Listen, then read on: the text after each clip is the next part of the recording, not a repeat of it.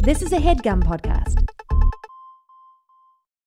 While Andrew and Craig believe the joy of discovery is crucial to enjoying any well-told tale, they will not shy away from spoiling specific story beats when necessary. Plus, these are books you should have read by now.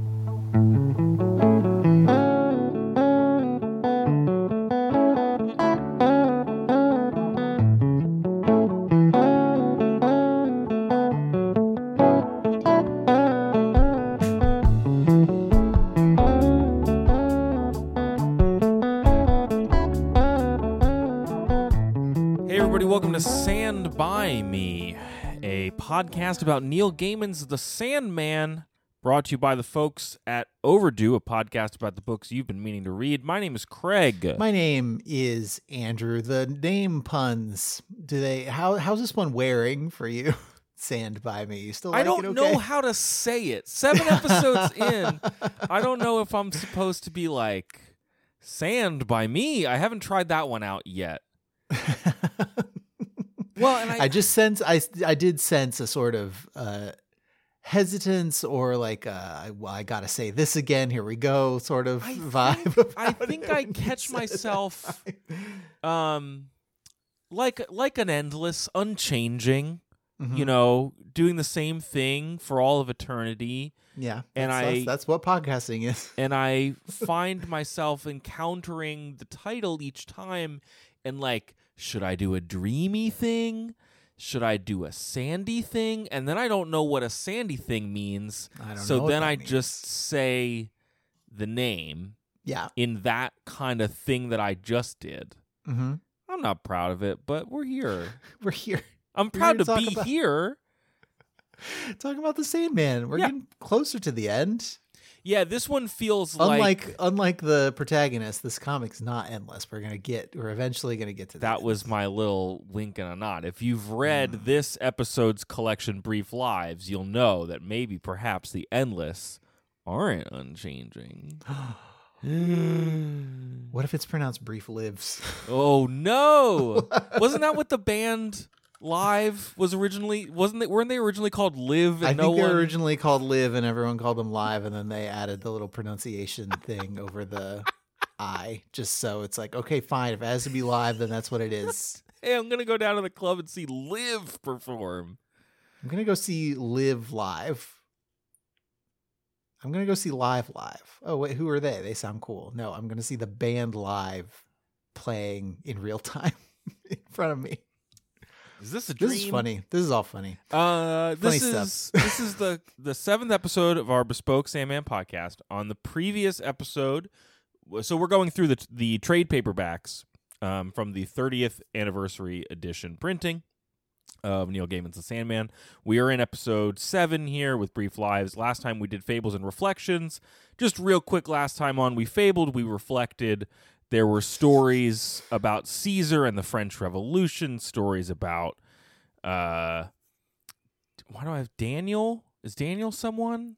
Daniel's the baby. Yes, the baby. Okay, I think I was thinking of Matthew. Matthew's the crow. The bird, Raven, and I was like, oh, I was like, oh, dang, did I call him Daniel by mistake? And Marco Polo and the Caliph, and then there was a big old story about Orpheus. Mm-hmm. Morpheus's son, who went through the whole Eurydice myth, and then when he came back from the underworld, sad, and his dad Morpheus, they didn't get along, and then the Maenads ripped his head off, and then Morpheus was so upset with him that he was like, "No, you're not allowed to die. I'm gonna put your head on an island. I'm not gonna talk to you anymore. Bye." Yep, bye. You can't die, but I'm not going to talk to you anymore. So that's where we pick up. I mean, it's not exactly where we pick up, but that is a relevant story to this collection. It is from the last book. It is the most relevant of the stories going into this one. Yes. This was collected in 1994 when it was published. It was issues 41 through 49 that came out in 1992 to 93. Yep. There's like, who's the art in this one? Jill Thompson and Vince Locke did like all the art. Yeah, it's pretty consistent for once. Which is, I've read some like archive.org Wayback Machine review of this, where it's like, that's not normal for these collections. It's kind of interesting, though, because this is a really coherent story all the way through. Yeah. What should we? Funny. Anything else we should know about this one as we dive in, Andrew? No, from your I thoughts? don't think we're pretty far into the run now, so there's not a lot of like production stuff to talk about. It just seems like everybody's kind of cooking. Gaiman's cooking, artists are cooking, everybody's cooking. Yeah. The 30th, I guess the original had this too. There's an afterword by Peter Straub, which is pretty good. Gaiman includes a note that it was written as an intro, and then he moved it to be an afterword, which I would do. I would have done that also because it's very spoily. Or? It has a lot of plot in it, but it's done in a way that is cool and talks about the themes, but like it's way better to have read it after you've read the entire collection. Yes. Yeah. So what is it? How does this open, Andrew? Does this have a frame? Yeah, I mean, so we get back into the Orpheus thing. Oh yeah. And we're on the scene opens with this older Greek feller on an island. Yeah. Where he and his like son-in-law and grandson are all... These guys have a vibe. These fellas, are all hanging out and watching over the head of Orpheus. On like a temple. Just in this little shrine. And it's helped because it's one of many like semi-abandoned shrines on little tiny islands in Greece. And so nobody really comes to check it out. But if anybody did, it would be bad for them because nobody's supposed to see this head. No one's supposed to go in and see that head. Mm-hmm. And there's like this whole collection is like just more of a buddy comedy vibe almost once it gets going that I really like. I just wanted to talk about like the tonal shift. There's a lot of comedy in this one that the books have had jokes in them, and some of them have had kind of really like dark humor, especially like when you're like dealing with the various serial killers or whoever, right? Yeah. But this one's got like goofs. It's got a lot of goofs because right after we meet these guys on the island taking care of Orpheus's head, we jump into the real world and Delirium's hanging out, and we've spent some time with her before, but Craig, tell me just how you feel about Delirium, like broad strokes, as the newcomer to this work. Yeah, sure. Delirium, one of the endless, one of youngest, whatever that means. Like they frequently refer to her as a child or a kid or the youngest one of them, which fits because she has the kind of what does her brain do? So she speaks in these we've talked about this before, this kind of like floaty text in colorful bubbles that is always kind of warping and not on the same wavelength as anyone. She's got interesting blonde hair. She has different colored eyes. And she is just kind of a... Whoa, what's going on? The things she says and does don't quite verge on like, oh, that's so random, like 90s, early 2000s humor, which is good, but like it does sometimes step up to that line a little bit. But it's mostly just her sort of interpreting events in strange skewed ways where you can recognize what it is that she's referring to and talking about, but it's clear that she was paying attention to something different from what everybody else was paying attention to, or she's like not quite remembering it right, or it is very like childlike in that way. It is very honest in that way. She asks a lot of questions, which she's like, that is one of her primary modes of conversation, when it's conversation, is to just ask people questions about things. There's like a thing happening later when like Morpheus is driving the action and she's just like, hey, what is there a word for that thing when this happens? And it's this kind of esoteric experience of a relationship. It's like when you go to introduce somebody to somebody else, but you've forgotten both of your names. Yeah. Like both of the names. And he's like, no, there's nothing. But the way she functions allows Gaiman to have her be kind of, really poetic, because he'll do 3 of those. She asks kind of 3 random questions, and the third one we do have an answer to. And she's like, what's the word for when like stuff is one way and then it's a different way? And Morpheus is like, change. And the whole theme of this book is change. Who's changing, who is capable of change, who didn't think they were, but they are. So she kind of like she's not quite doing the Shakespeare fool thing, where she's not like trying to provoke people in the same way that like a fool or a clown does. But she is operating on that wavelength. I think you put it right, where she's often responding to something that no one was paying attention to, is a good way to put it. Yeah. She's very fun, but she is like, you don't know where things are going if she is the main character of a scene. Yeah, and I think it's good that it's like the book has this is the most of her I think we get in any of the books, but even with that, it's still interspersed with lots of other stuff that she's not in, because I find that she works best in like medium-sized doses. Maybe she's a great balance for Morpheus, because we've talked about too where some of the best stories are when Morpheus isn't even the main character, and so to have them balance each other out, and then yet also there are these other memorable people that help kind of drive each of the sections of this book. Yeah. So it's not just like Morpheus and Delirium talking the whole time, which when it does happen is fun, but it cannot be sustained for very long. That's the most buddy cop-ish of all of it. I'll have to flip through and find the one quote that I like the best. But so the first funny goof in this is Delirium wanders into like some leather bar. Yes. And goes up to some like goth chick because she thinks it's Death, and no, it's just some like spooky 90s goth chick. Is this in Desire's realm? Or she winds up seeing Desire there? I don't think it's in Desire's realm, but she is kind of freaking out a little bit, and she says, I want my sister, and Desire shows up and is like, sometimes I'm her sister. Yeah, true. Yes. Okay. Is this the book where have we seen the galleries before?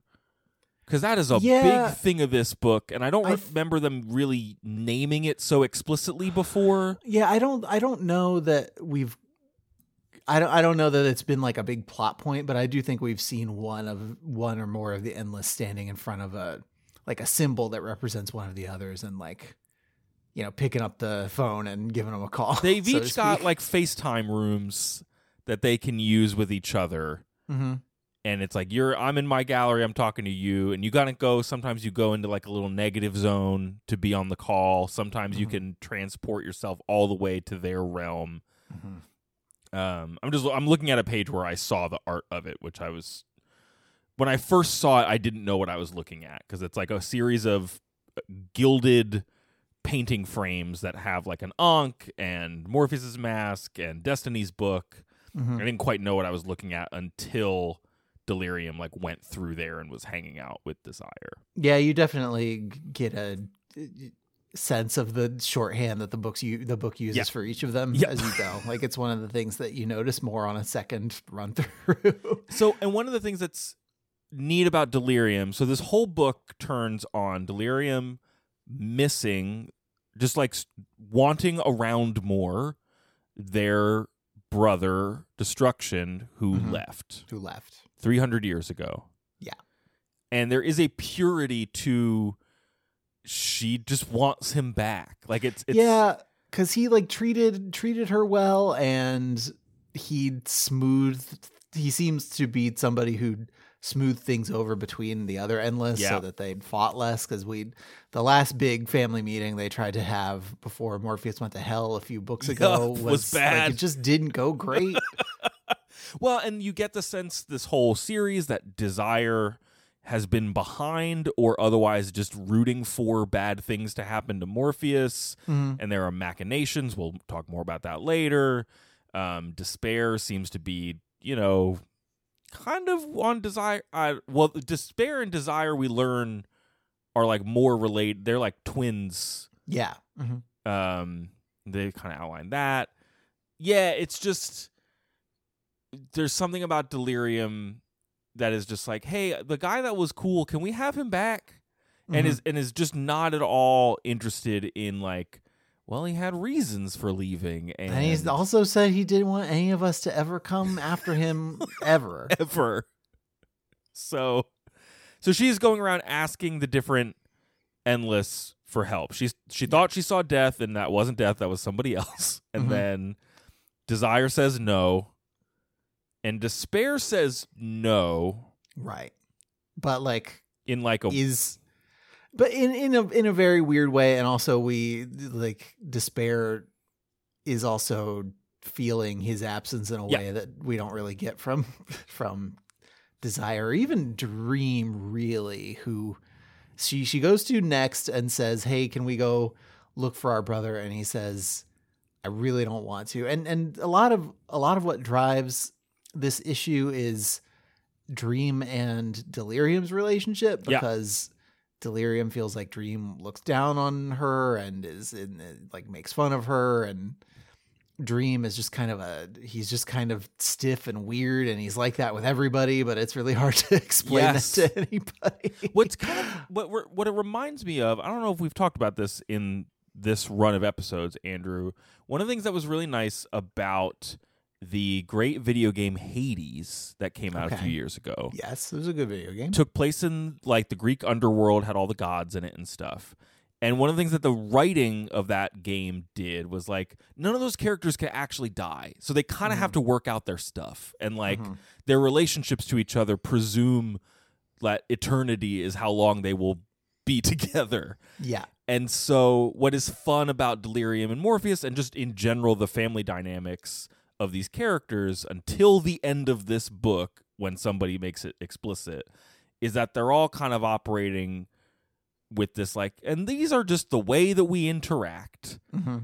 And then Delirium's like, but I don't want it to be that way. And we're just like, well, we're the Endless though, so well, we've been given indication before that like Dream, Death, Destiny are sort of on a tier higher than the others in terms of like the importance of the things that they do. Which is interesting. And so I think so sometimes I think that Desire and Delirium's actions are sometimes driven by just a hint of an inferiority complex. Sure. Yeah. Well, and as they talk about in this book, like Delirium used to be Delight and underwent some unexplicable change of some kind. Despair and Desire, like wasn't there a previous version of Despair that then like got destroyed or something? Like like the old Despair died basically. Yes. So we get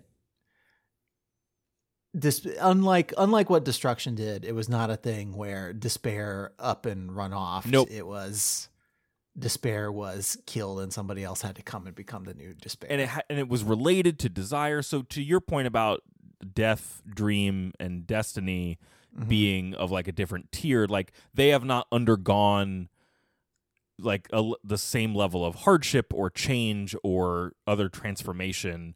Like I think Morpheus being imprisoned in the 20th century is the closest he's come, and this whole series is the fallout of that happening to him. Yeah, and how what it has changed about him. Yes, and whether or not he knows or will admit it.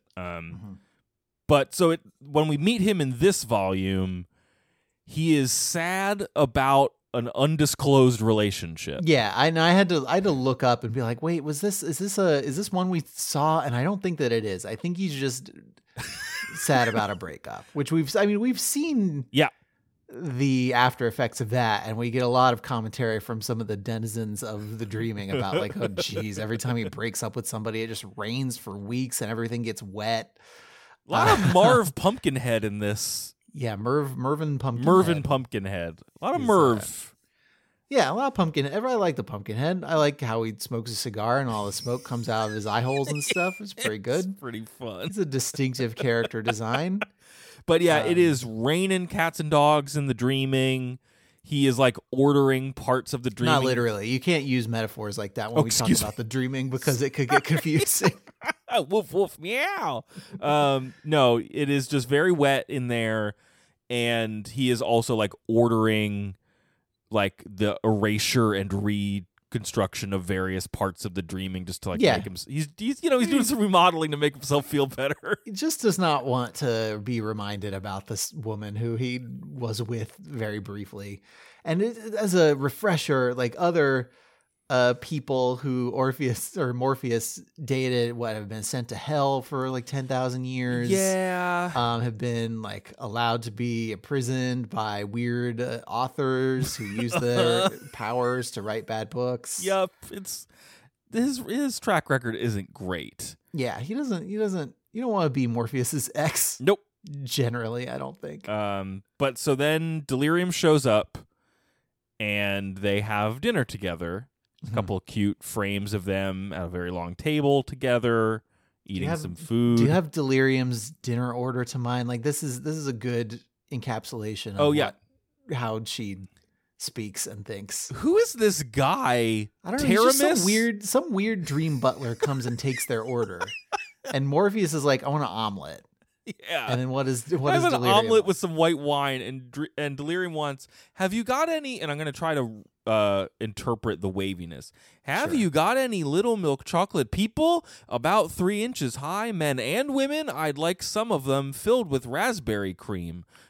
Fresh mango juice to drink, please. She later says she doesn't like the mango juice. But then after that, she says she lied. She does like mango juice. She's so fun. She's really fun. Mm-hmm. And she like kind of messes with the chocolate people, and then like they're left on the table like boning or something, like melted together, just melting and copulating. Yes. Oh, and she says that they are KISSING. Each letter gets its own colorful bubble, which is cute.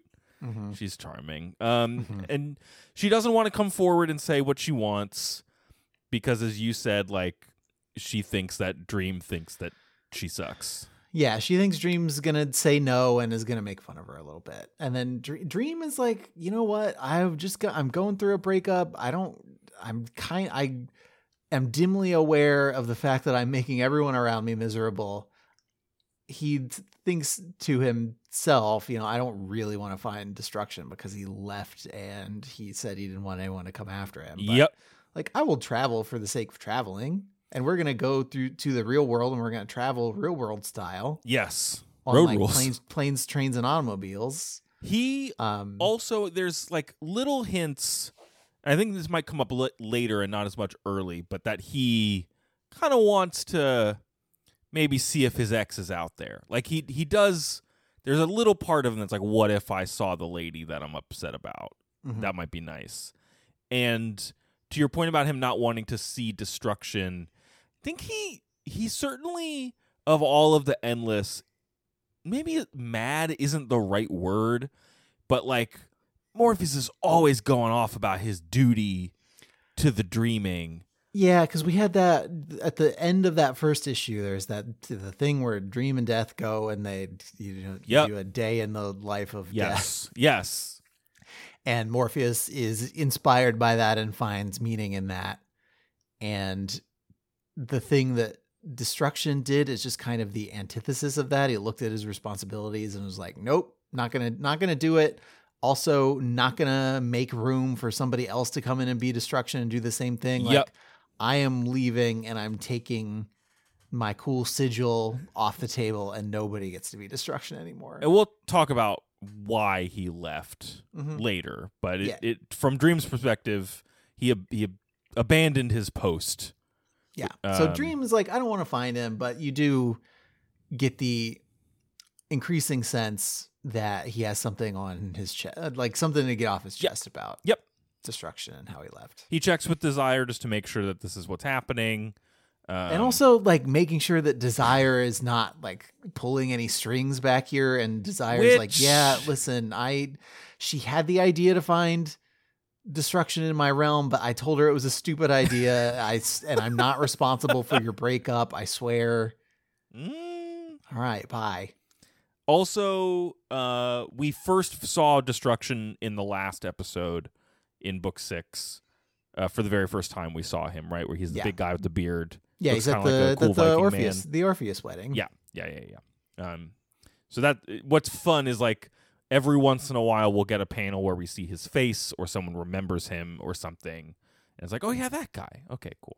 Yeah, we don't have to be cute about his appearance anymore. We've seen him. We know what he looks like. We can use his visage in the comic now. And so Morpheus is like, okay, Lucian, you make sure nothing bad happens this time. You're in charge. Call me if anything comes up. And then we get this page at the beginning of chapter 3 that is all about how there are other characters that live there are other people on Earth that live a long time. Yeah, like we've seen examples before of how like gods and pantheons and things work in this world. It's like they're alive when people believe in them, and then as they lose believers, they lose their power and eventually like die in that way. And we've got a lot of examples of people who have basically like found new jobs or have like done something else to just like keep going and keep living. Yeah. And we're gonna meet a few of them, but it's just an interesting little bit of like be careful while you're out there, because you never know when you're gonna run into somebody who's been alive for 10,000 years. It is. That's exactly what it is. It's the old Odyssey rule. You never know where you're gonna meet a god. Yeah. Mm-hmm. But this is a fun chapter where it's a fun little page where it's like, yeah, there were civilizations before the great lizards, the dinosaurs, that were put there to test us. There were, but each panel is like, there are less than 10,000 of this. There are less than 500 of this. There are less than. So there are increasingly fewer. They're decreasing. There is a decreasing number. It goes back further in time, and the further back you go, the fewer people who are still around who experience that thing. But they've been around a while, and so we meet this guy named Bernie Capax. Capax. That's a movie. He is a lawyer who steps off a bus, and then a wall falls on him and he dies. Oh no! And he's been alive for 15,000 years. Yeah, and Death shows up and he's like, "Man, that was a stupid way to go, huh?" And Death's like, "I mean, you got a life." Yeah, he's like, "Oh, 15,000 years is pretty good." And she's like, "You got what everybody gets, a lifetime." Mm-hmm. And that's like another big thematic thing for this whole collection. Mm-hmm. Everybody gets their lifetime is the thing. So Dream and Delirium take their show on the road. They go to meet a travel agent who is somebody who Dream knows from way back when. Used to be Pharamond. Used to be a god, I think, and Dream gave him career advice and kept him from dying because now he's just a travel agent. And I don't want to tell him what happens to travel agents within like a decade of this book being published, but for right now he seems like he's doing great. And maybe if we met him in a later, like a modern day Sandman volume, he would just have like cast William Shatner in the Priceline commercials or something, like some other significant travel related thing. But Morpheus is calling in a favor. Yeah, and he's booking real world travel, which is a big linchpin of all the stuff that happens. Which is just kind of like because he thinks that's how they should do it, right? Like it's not. Yeah, we've seen Morpheus traveling through the real world, like Spider-Manning between people's dreams, basically to like physically transport his body. We've also seen him just like poof into places. Mm-hmm. But yeah, they've decided they're going to do it the old fashioned road trippy kind of way, which is fun for this time. So yeah, they book Delirium sitting in this lobby making frogs, and they talk to the guy, they book a plane ticket, and they're going to go. And he also arranges them sort of an antique car and a driver, and they're gonna drive across the U.S. trying to find friends of destruction who might maybe possibly be able to point them in the direction of knowing where he is. Yes. So Delirium has this envelope with a couple of names of friends, or not names necessarily. Names or like loose descriptions, depending on. Yes. Yeah. The lawyer, who's Bernie, who got the wall fell on him. The alderman, who we haven't talked about yet, but that is another god, a Sami god, I think, that we'll talk about. Eden of the Second Look, who is based on like an Irish goddess, and then the dancing woman, who we'll talk about, is Ishtar. But we just have this weird list from Delirium written on an envelope, and they're gonna hire a car and drive and go find them in America, because But right. Well, we get like Eden's building blows up, right?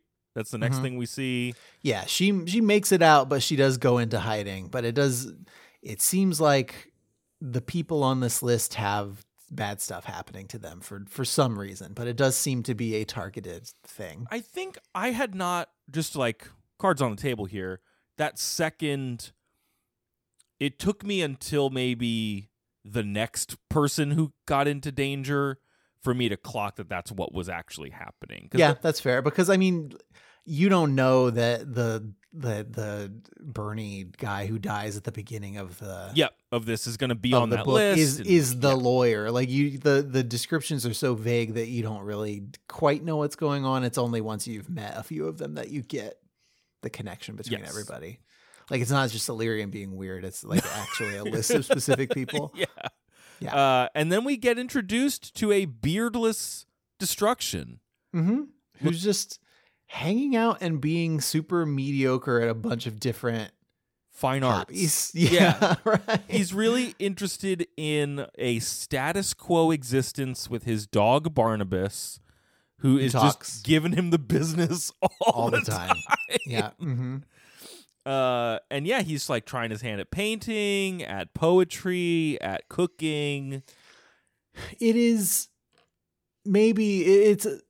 the role of destruction in this book is interesting because you both need destruction for creation to be able to happen.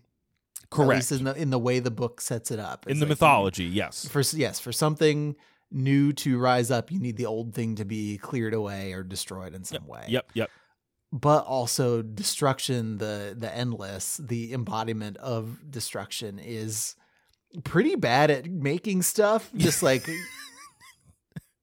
just like the poem he writes is really terrible.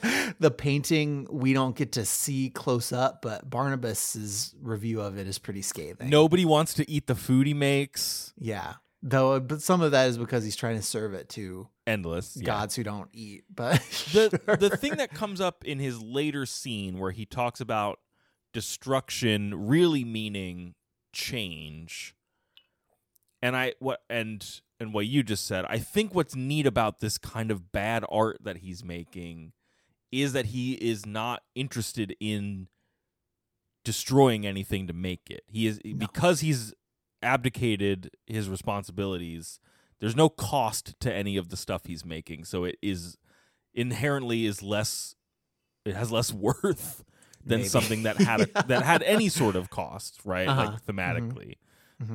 But he also has this room. He kept his own little gallery. Yeah, his phone book for the endless he kept. And he's got a little pool in the ground that bubbles if somebody's looking for him. Yes, like in the core.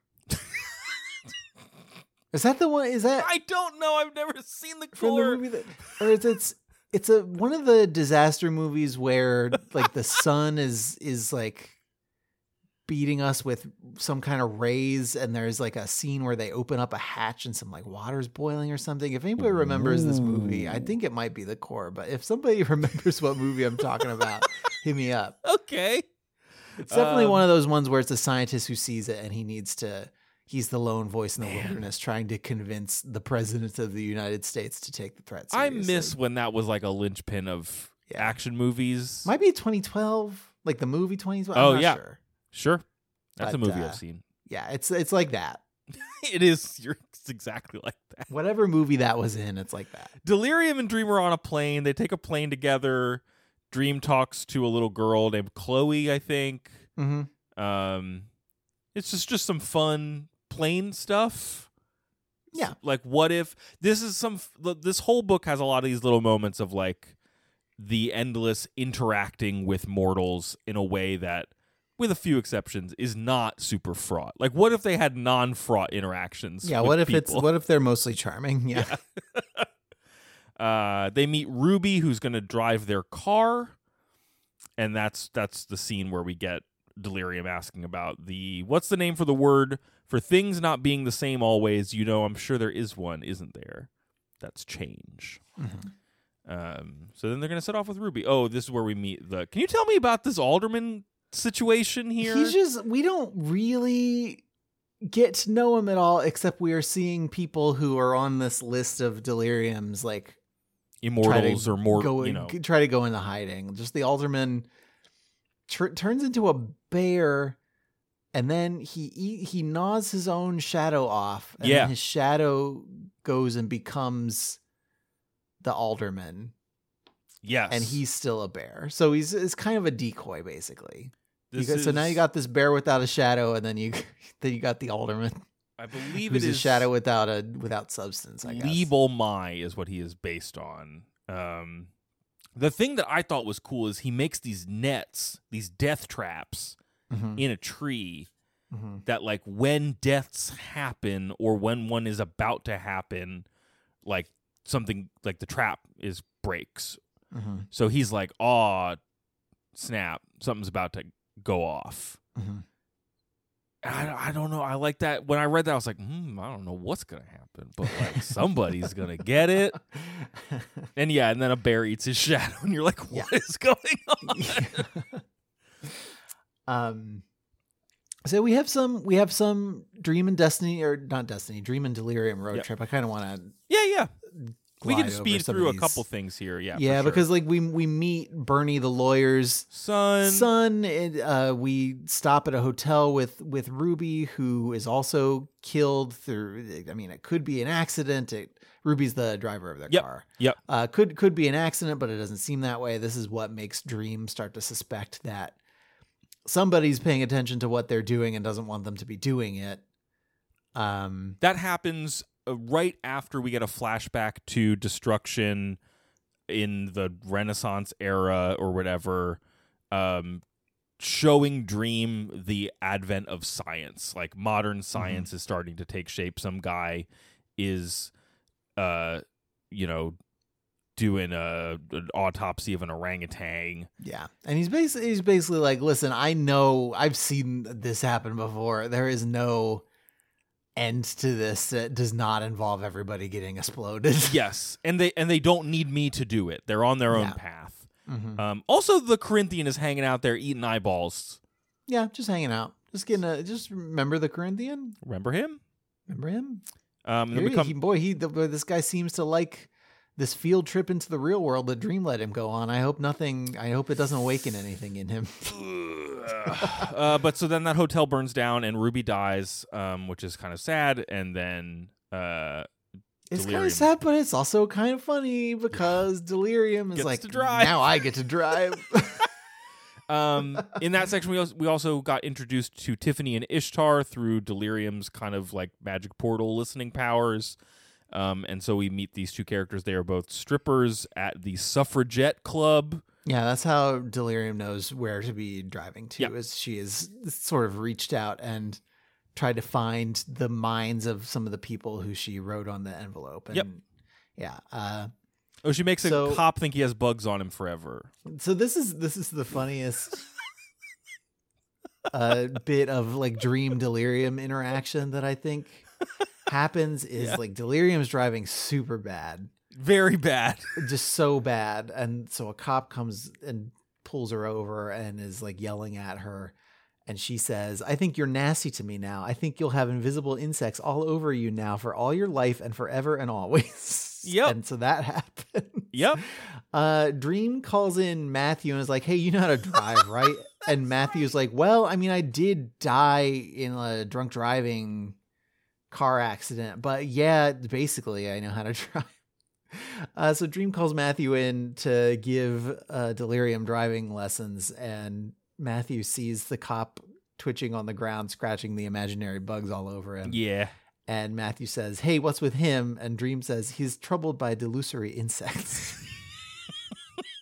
I think Dreams, and I think the deadpan like matter of factness of troubled by delusory insects is a fun example of the interplay between their two perspectives, like together on this road trip. Yes, I think Dreams' deadpan quality, Dreams' over seriousness has not been played to as much comic effect. Mm-hmm. And by putting him next to Matthew and Delirium in the same scene, he just says the same thing he would normally say, but now it's funny. Delirium, this is Matthew. He will advise you on the protocol of vehicle management. Delirium will drive. You will advise her. I am sure you will find the experience one of great interest and variety, he says.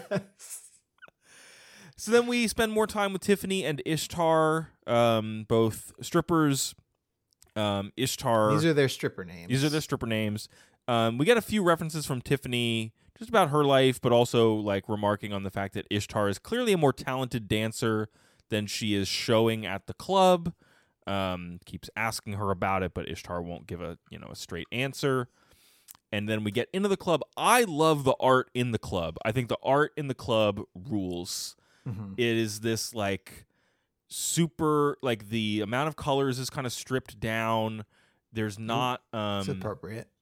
Oh jeez. Oh, god damn it. None of the art has like pencil lines.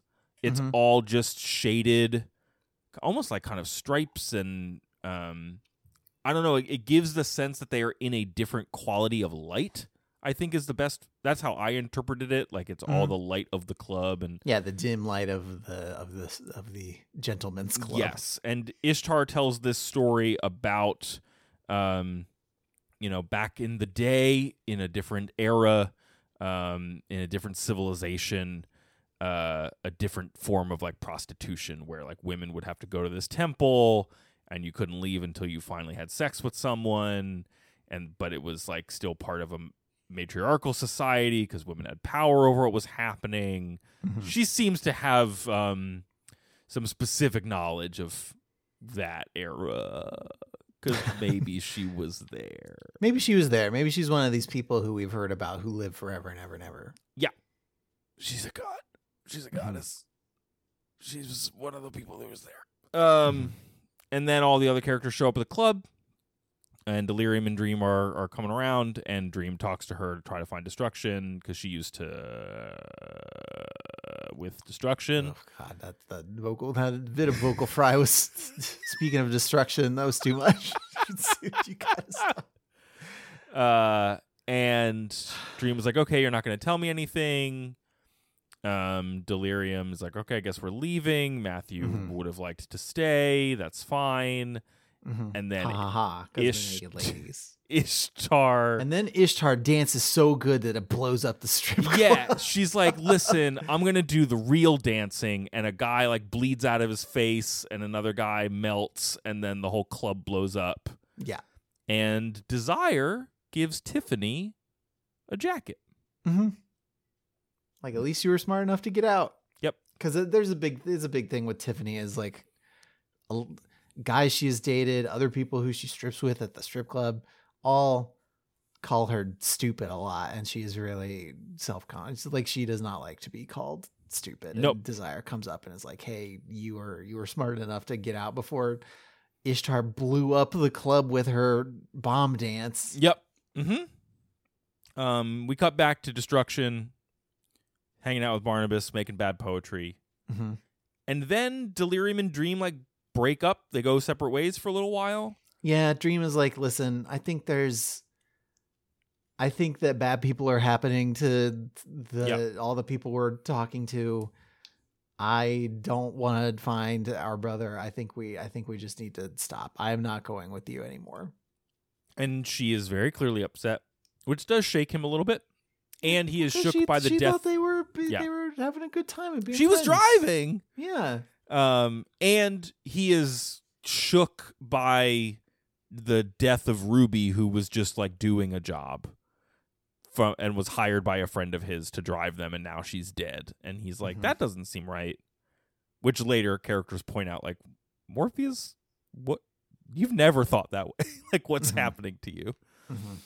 So he decides to consult Bast, the Egyptian cat lady. Yeah, we met her briefly in the Morpheus auctioning off the key to hell. Because she said, I will tell you where destruction is for the key. And he's like, nah, that's okay. And now he's like, hey, do you actually know? And she's like, no. No, I was lying to get what I wanted. Maybe you've heard of it. And then they both look at each other for a few panels, thinking about whether or not they should have sex. And I think Bast is interested in that, and Dream is like, listen, lady, I just wanted to. Well, his face like looks like a cat by the end of the scene. Yeah, he does a little bit of his Morpheus aspect shifting. But then he leaves. Yeah, and she wakes up, and it's like a bummer because she is a god on her way out. Yep. Oh, yeah, that's what that is. He checks in with Death, and Death is like, what did you say to Delirium? She's very upset. Why are you being a big jerk? Yeah, because she's like shut off her whole realm. Like her little thumbnail on everybody's endless wall. Like has gone dark because she doesn't want people to come in there. And she's like, listen, just because you're sad about a breakup doesn't mean that you can be mean to Delirium. Go make it right. Yeah. So he goes into Delirium's realm, which is just a weird like ransom note kind of. It's a lot of collage. Yeah. And just kind of really psychedelic colors and shapes. It's like, yeah, Ransom Note meets Psychedelia meets like Lisa Frank. Yeah. Meets like every 90s alt-rock album cover. Sure. And he just gets on his knees and apologizes flat out. He's like, I'm so sorry. I had my own reasons, and I, wasn't really taking this seriously, and I didn't mean to hurt you. Let's keep going. Yeah, and she says, Dream, do you like me? And he says, yes, I suppose I must do, Delirium. You entertain me, and it distresses me to see you troubled. That is a way to describe what it is to like someone. To like somebody, yeah. You entertain me, and it distresses me to see you troubled. Is a good, yes, that's a good baseline, like, description of friendship. So then they're going to go off. Destruction back on the road, baby. We're back. Destruction is bad at food and sculpting. And Barnabas is still making fun of him. Yeah. Dream has realized at this point so they go to see Destiny. Because he's like, we can't just keep following the list. This is bad. People are dying. This is not the way to go. Something else. We have to go higher up. Yeah. And they show up to Destiny. He's basically like, yeah, I can't tell you anything. You know how this works. Yeah. But there's one person who's in the family who's kind of an oracle who might be able to tell you. That's right. Cause what you need to do next. Because Bast was like, hey, you would need to seek an oracle to find him. And he's like, no oracles can, scope the endless. Like, nobody has Find My Friends on the endless unless you're an endless. And find my friend list. Yeah. And Destiny is like, well, there are people who have the blood of the endless, and one of them might be an oracle. There's also like, this Dream is just like, what is so this is also where Delirium like sees a statue of herself as Delight, and then also like becomes a way more ordered version of herself for like 3 panels. Yeah, because Dream takes the Dream understands that he needs to go and see his son, who he has sworn to never see again. Yeah. And kind of has a little bit of a breakdown about it. Yeah. And so Delirium for a moment needs to like pull it together and be the serious one. Yes, like her eyes become the same color and people are like, whoa.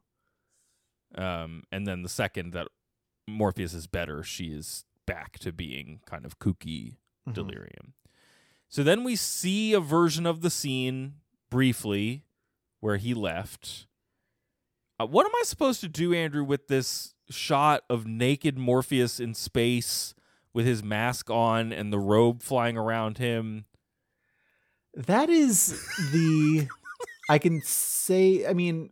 it's a really... It's a weird shot. It's just you are seeing Morpheus like right before he got snatched into... That's right. And he's very demeaned in there. Yeah, okay. Yeah, into the prison that trapped him for 80 years or whatever. There is one of the prequel comics that's come out since this concluded details this episode. It's fine. I think we can talk about it maybe at the end of of Stand By Me series. I think all the modern sequel stuff, at least the stuff with Gaiman's involvement that came in this box set that we bought, is like fine, but I don't think any of it is. You made a pretty essential. It's strong decision to be like, we don't need to do that as part of this series. Yeah, I think it's all of it is very much like for fans only, and also if you for OnlyFans, you might say, and in a way, like if you are picking it up hoping for a straightforward continuing of a story where you find out more about what the characters got up to after the conclusion of the events of the Sandman, there's almost none of that. Like it's almost all stuff happening like simultaneous with the events of this, or like prequel stuff. Or to anybody who comes to those volumes expecting that, I would say, did you read the Sandman? Did you read the Sandman? Where you read one book and thought maybe the next book would do the next thing, and it doesn't. It fables and reflects instead. Yeah. You know, if you're a fan of the Sandman, you know it's not going to be the next thing. It's just like Gaiman came back to do multiple one-off revival projects over the course of like a couple of decades, did not decide to just like give you whatever the next thing was. Yep. It's not that I found them unsatisfying, but I think if you put down book 10 and you're like, man, I want some more of that, I don't know that they quite scratch that. Yeah. Well, they're never gonna, because they're not part of the original thing. That's just how it works. Okay. Anyway, that's the high level summary. But yes. Anyway, yes, it's a weird shot with him in his like bug mask. It's just wild to me. Yeah. They go to the Greek island, and they get past they have to talk their way through the Greek guys who don't understand who these magic people are, and then.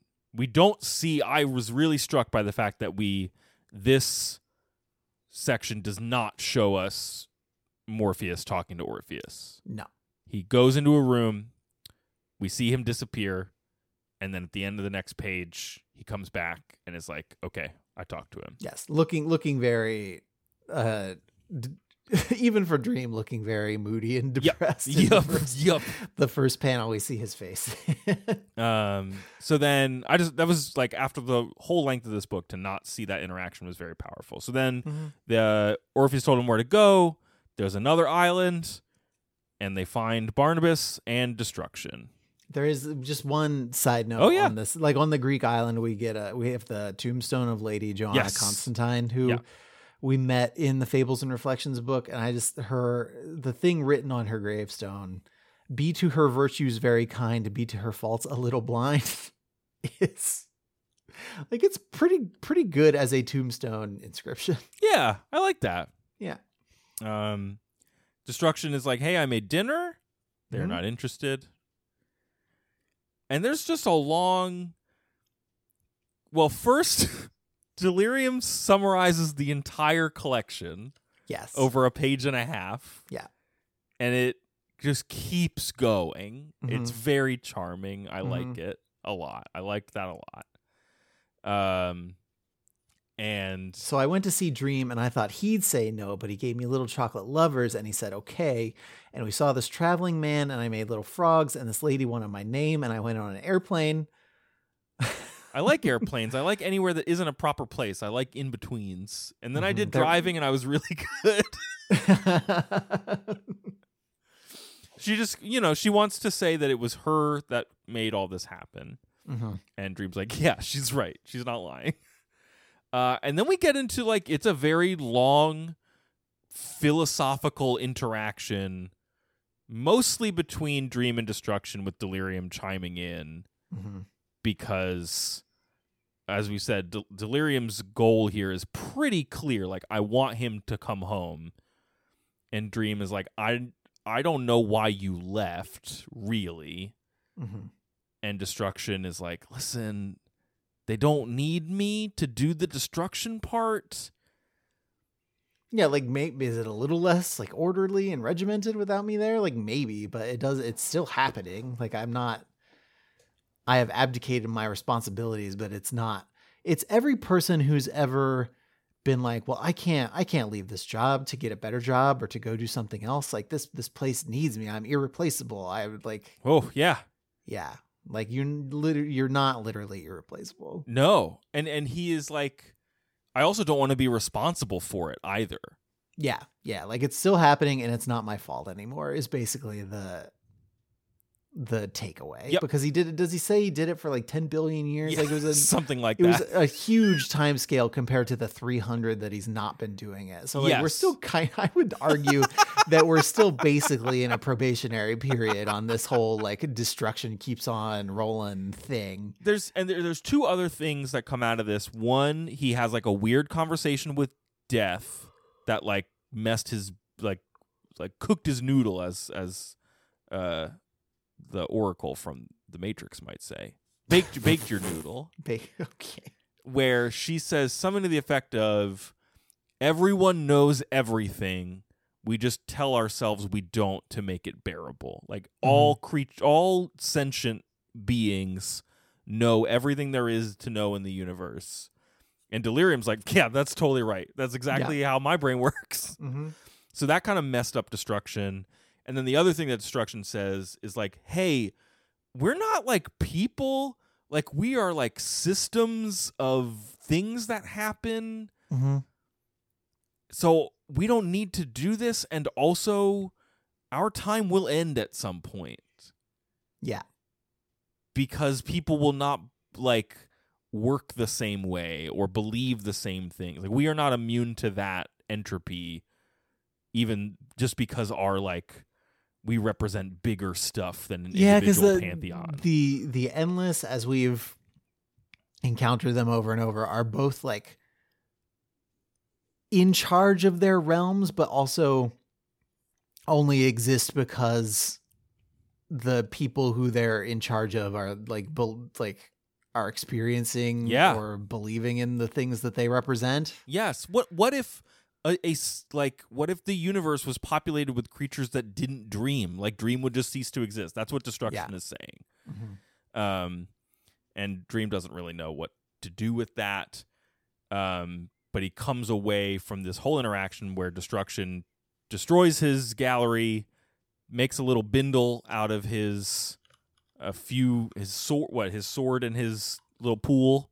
Yeah. And pieces out into the sky to a different dimension.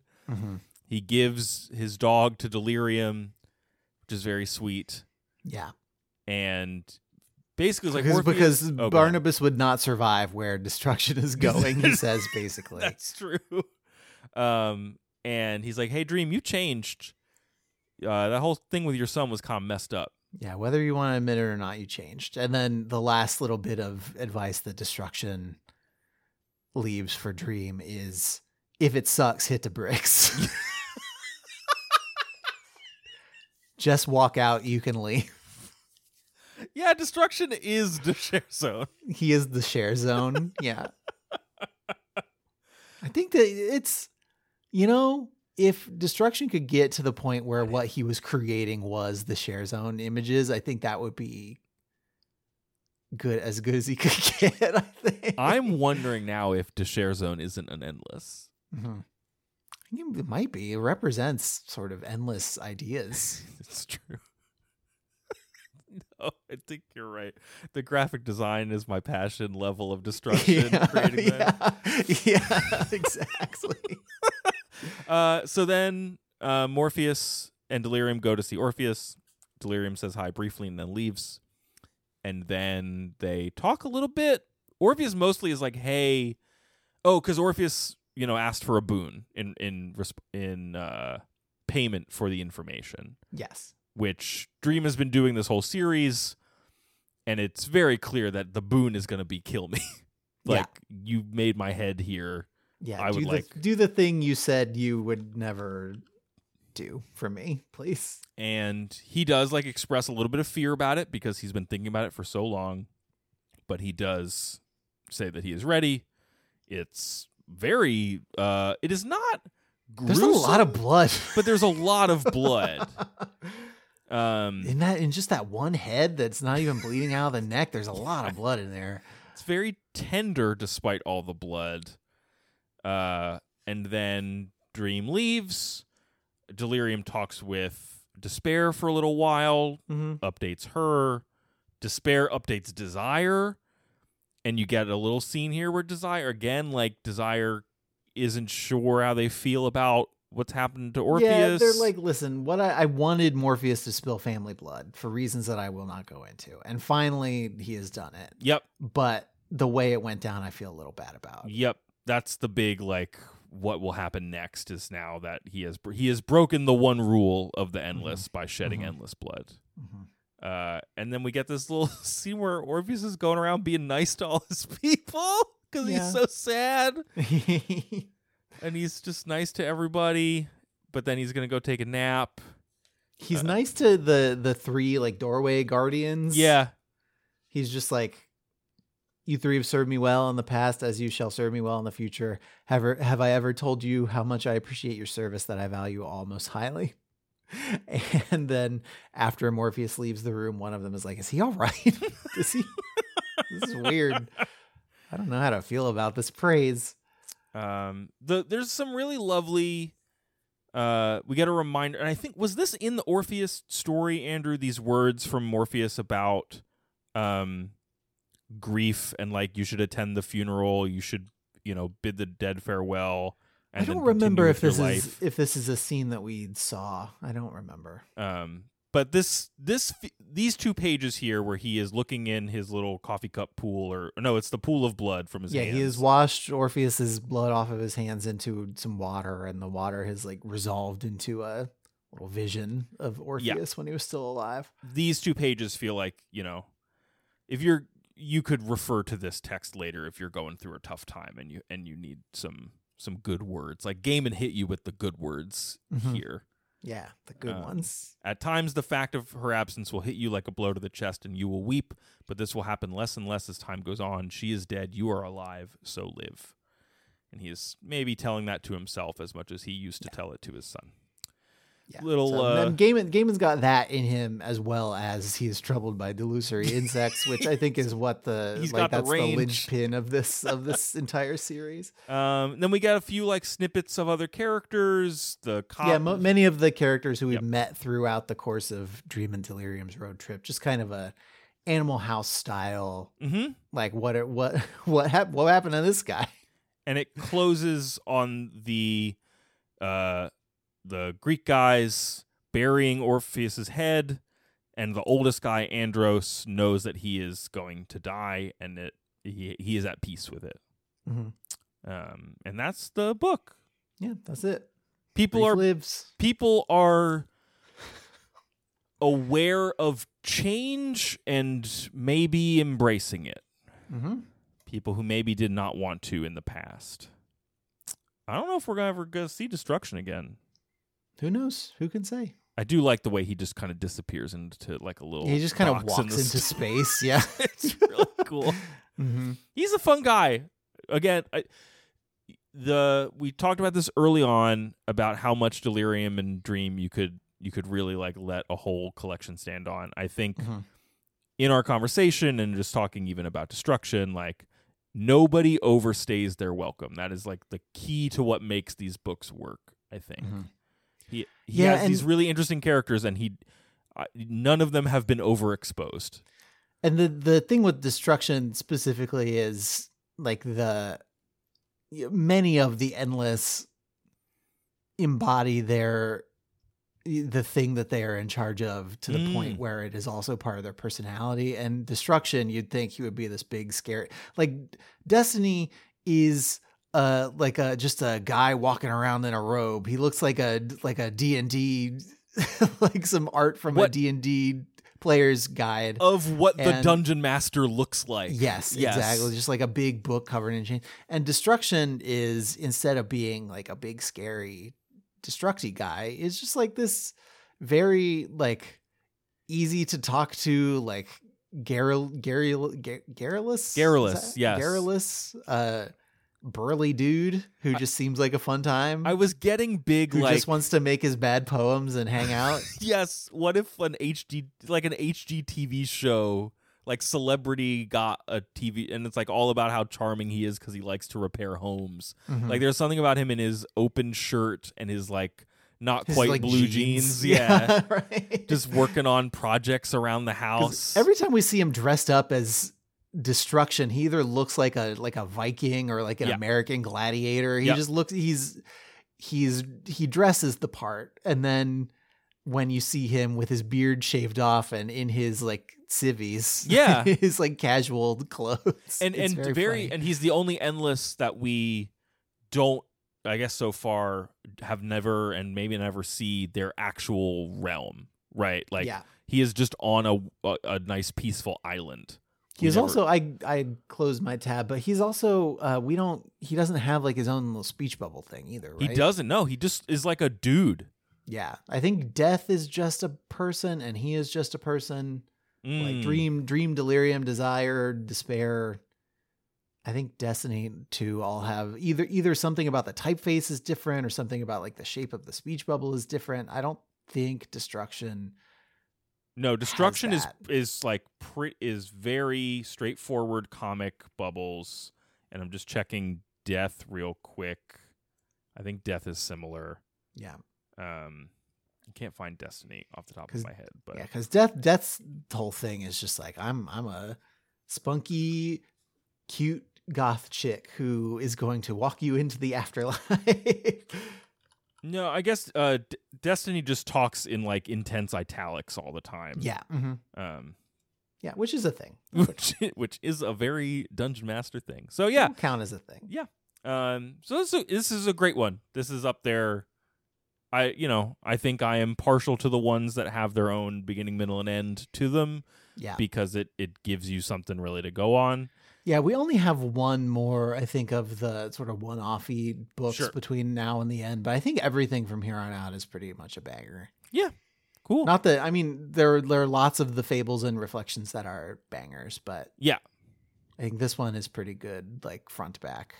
And this one works extra well because of where it's placed in the arc of the series. You couldn't do this earlier and have it hit as hard, I think. No. Without as much of a sense of the characters or...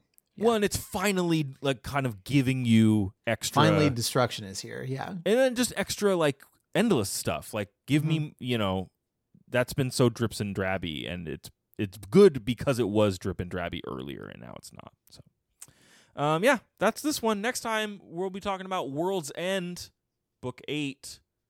I have literally no idea what's in that book. I'm looking at it right now. I can see the World's spine End, of the book. maybe. That's a Pirates movie, isn't it? At World's End? Stranger Tides?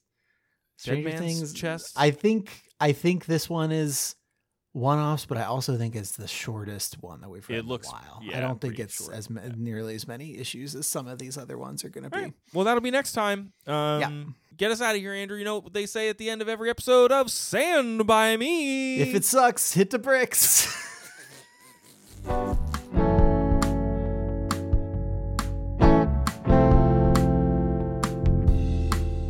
Hey, everybody, welcome to the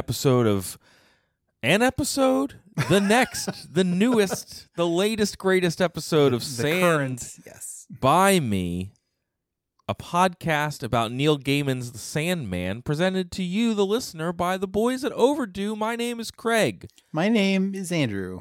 And Overdue is a podcast about the books you've been meaning to read, and we've been meaning to read The Sandman for some time now. Yeah, now we're doing it. And we're doing it pretty close to the end. Getting pretty close to the end. I thought they were endless, though. Well, the characters continue on, but this set of stories about them does have an end. And we did learn in the last episode, Brief Lives, that everything has a lifespan, even the endless. Yeah. And we've talked about Despair had died, which does come up in this collection. Yes. Delirium has like changed existence, Yeah. form before. Destruction could just walk off the job. Yeah, he's just gone. Stuff just keeps on getting destroyed. Things seem like they go so bad every time that Dream stops doing his job. Yeah. That it's surprising that one of them can just go off. But I guess we're probably better at destroying things just like in and of ourselves than just like dreaming stuff. That was his whole point, right? Was that he's like they figured it out without keep me. Doing it. Yeah. I don't know what would happen if Destiny just like put down his book. I think everything would. It seems like everything would stop. Everything. Though is his book there because of him, or is it just there and he has? It's a good point. It's hard to know. Someone's got to hold the book. The point of him, but we don't really get a lot of insight into Destiny's thought process. So I don't think that he has any kind of ennui about his job. You or think anything. he has a child? Yeah, he's got at least 3 of them. Yeah. Well, yeah. They broke up, but there's still 3 of them. Yeah. Yeah. Okay. They're still his children. Yeah. That's the name of the group, right? Yes, Destiny's Children. I love them. So this is our bespoke podcast about this series. As Andrew said, we're nearing the end here. We are literally at World's End, which is the name of this episode, this collection. Collection 8 of 10.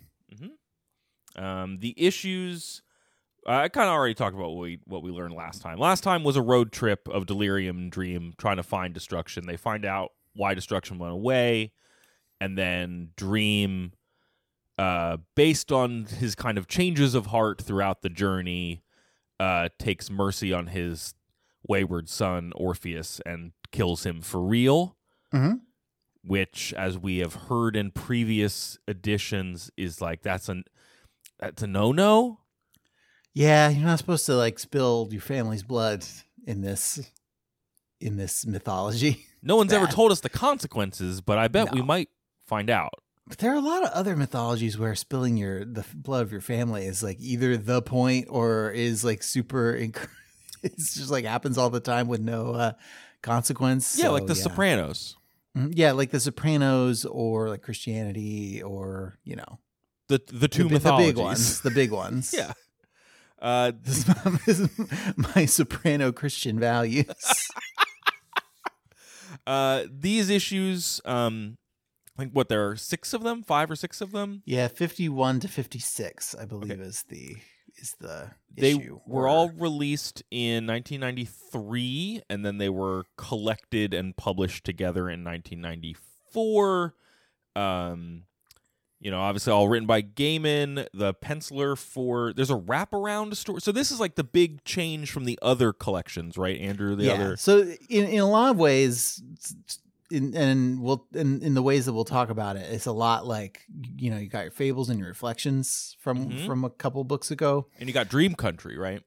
Yeah, insofar as they're sort of individual things that are doing their own stuff. Yeah. And we're going to jump around a lot between characters and subject matter and like artistic style.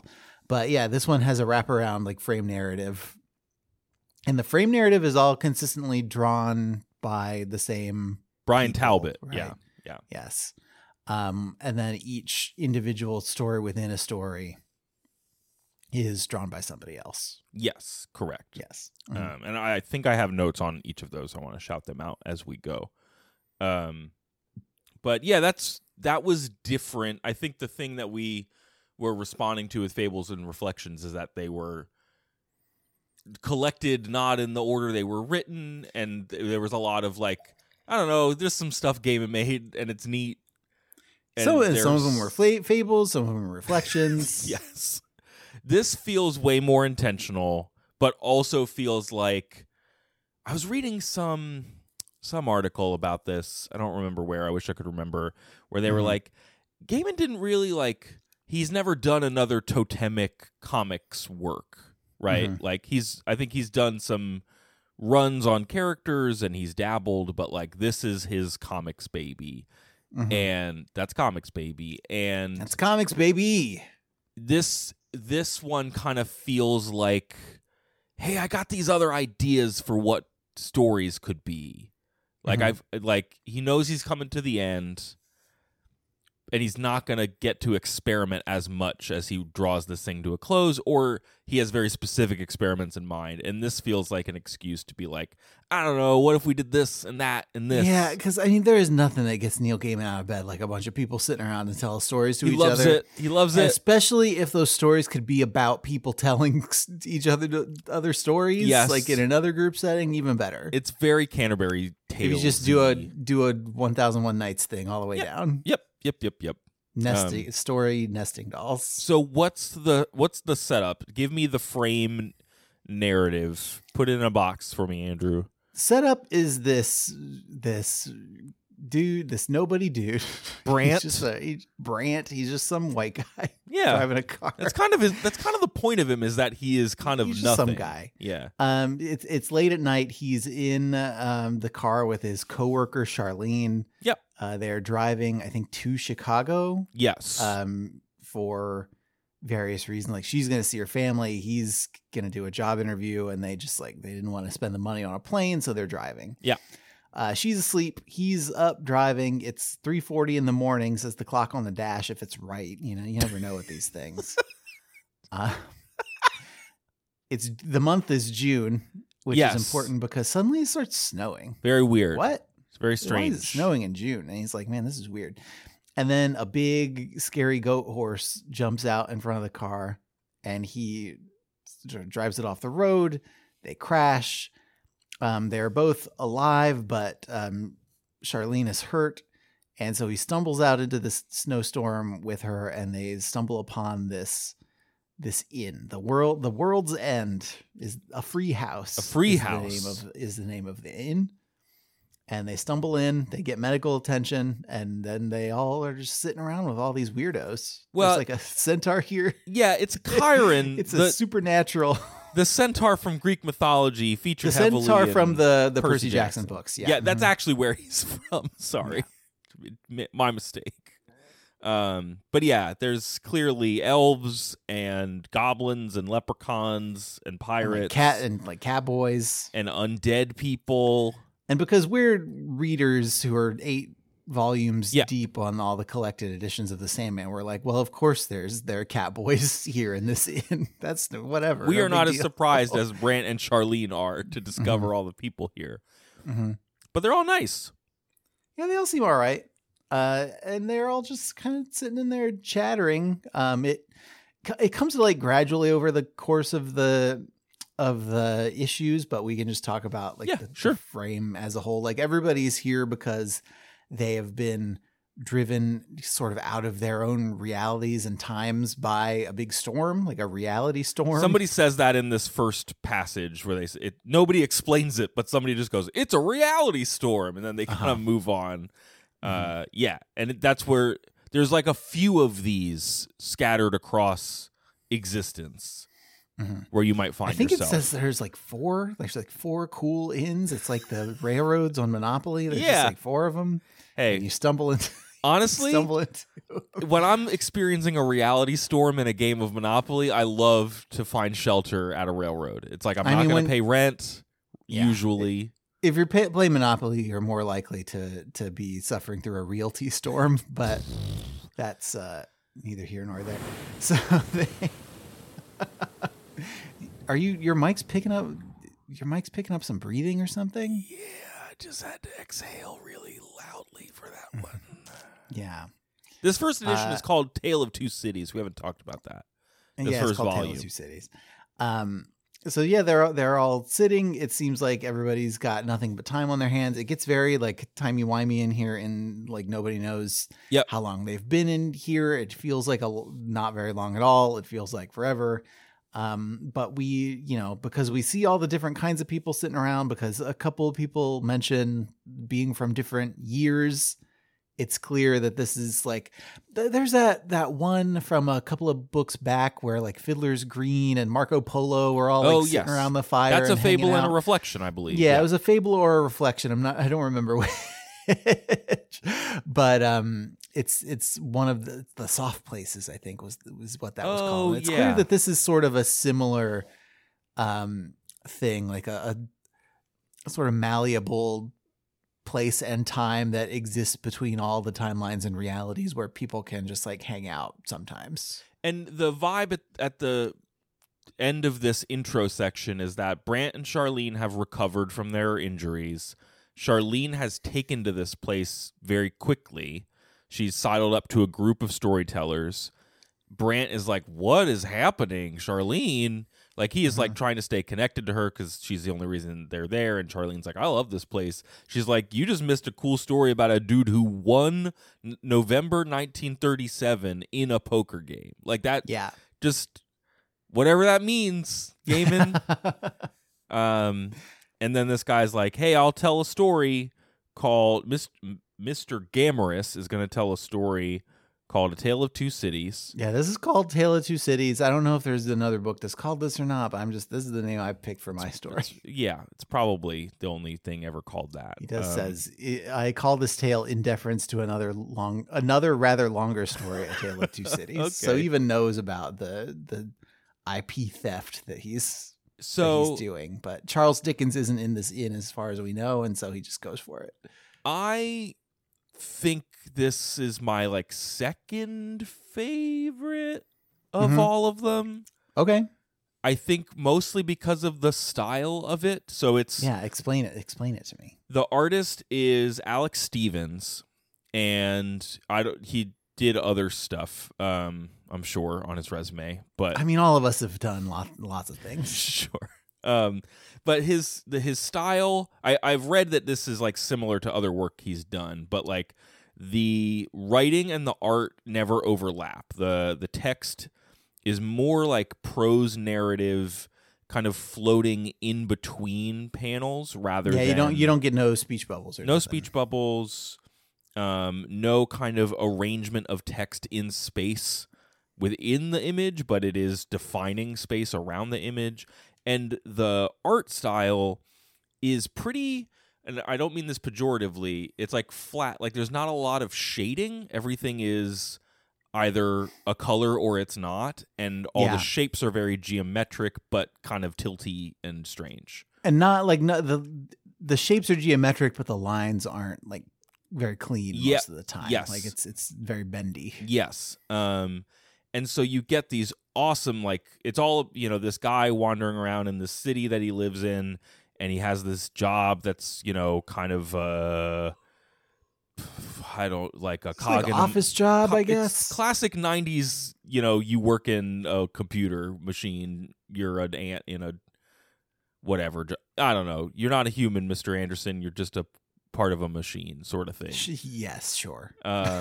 Whatever that means. And but he does on his like lunch break likes to like walk around the city and enjoy the landscape. So you get these really cool, this art style actually really sings with the cityscapes, little kind of lit up window kind of stuff. Yeah. And then he finds like a glowing part of the city. Yeah. Like you do. And he goes to it, because why not? And then he starts seeing, like, it's the same city, but not really. Yeah, he keeps seeing, like, snippets of things that he thinks seem familiar, but it's all super different. He gets on a subway train, and Morpheus is there. I mean, he doesn't know who Morpheus is, but he's just there on the train, just riding your around. Matrix thing earlier made me think you were referencing Lawrence Fishburne. No, Sorry, Lawrence Fishburne is not there. It's Morpheus, the Dream Lord from the book The Sandman. The Lord of Stories, yes. Prince of Stories, excuse me. And yeah, then he like finds himself in what he learns from another guy on a bridge, a guy with a big long beard who looks very frightened and upset, is that this is the dream of the city. Yeah, the city's dreaming. The city is dreaming. If we had cities that slept here in America, and they don't usually really, no. But if they did sleep, then they would dream. I'm kind of glad that this story does not engage with that idiom at all, because if it did, it would really be hacky. I think, like, I don't think you could really like spin that out. It's very you don't funny. even want somebody to make like a joke about how New York doesn't exist in the dream world because it never sleeps. No, I don't. I'm not in this story. You can make that joke. It'll make me laugh, but I don't want Gaiman to do it. Yeah, okay. Now I'm gonna be thinking about that forever. Great. But yeah, it's kind of like the. It reminds me of Inception, the end of Inception, when he's like stuck in that. You get the kick. Yeah, when he goes down and Marion Cotillard is in that big, empty, sad city that she built in the bottom of the dream that she's in.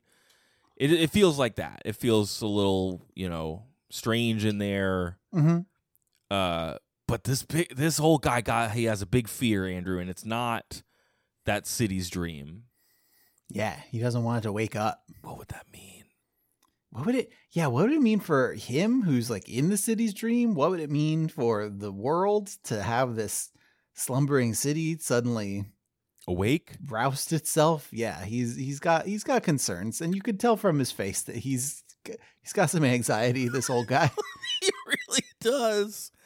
But then they get to leave. They see a lady who looks like Death. She is not. If you read this issue and think that this is supposed to be Death, that is not the case. Yeah. Gaiman's had to one bad thing about using sort of a not like generic punky goth girl, but the concept of punky goth girl. Yes. Then suddenly you have all these other punky goth girls wandering around that you need to make sure everybody knows aren't Death. Well, and especially when you are doing a series where there are different artists all the time. Mm-hmm. And it's like, is this person's rendition? No, it's just this person kind of referencing another character from their other books. So sorry. Mm-hmm. But he encounters her, and it kind of seems like maybe, I don't know what her deal is. Is she the city? Does she have a deal? I don't know. She kind of freaks him out and he runs away. Like, I don't, that's her deal. Mm-hmm. And he comes back into reality, but he's been there for months. He's got a beard and raggedy clothes. And then it kind of cuts to him meeting the guy who was telling the story, where he is like, I live in the middle of nowhere now, and he's scared of cities as a concept, as living things. Because what if they wake up? Yeah. It's What if cool. they all I wake like up? it. All these other cities, except for New York, which never went to sleep in the first place. But what if every city became like New York? Oh, we could okay. So if you engage with it that way, I'm on board. What if M&M store in every city? Well, every city's like New York. Just the cosmic implications of every city being cities that never sleep. It would be like either. I can't imagine everybody in New York looking around and suddenly realizing that New York is not the only city in the entire planet. That would be bad. But I also don't want to countenance the idea that everybody who lives in any city would suddenly start thinking and talking about their cities like people who are in New York talk about being in New York. So it's just maybe that's why everybody's so scared. What I like about this story, aside from the art, which I think is rad as heck. The art is great. Not to work blue on this podcast, but it is rad as heck. Yeah. It's got this kind of Lovecraftian, like, the horror of like a thing that's kind of a fuzzy concept, but this guy's really freaked out about it. Yeah, I believe Gaiman's on the record as saying this is sort of a Lovecraft-inspired story, and he says you can tell because he uses the word cyclopean in it. Yeah, good job, dude. Good job, Neil. You just gotta get Stygian in there somewhere, and we'd really be talking about non-Euclidean dream stories. But also, I like it. Reminds me of the. Ooh, was this in? I don't remember which collection the Cat Dream was in. It was one of the early ones. Was that Dream Country? Maybe. I'm not sure. But I know it was adapted for the first season of the TV show. Okay, so it's might have been early in the feels like Gaiman being like, well, I've built this whole dreaming concept, and I've kind of purposefully let it be a little slippery so that I can do whatever I want with it.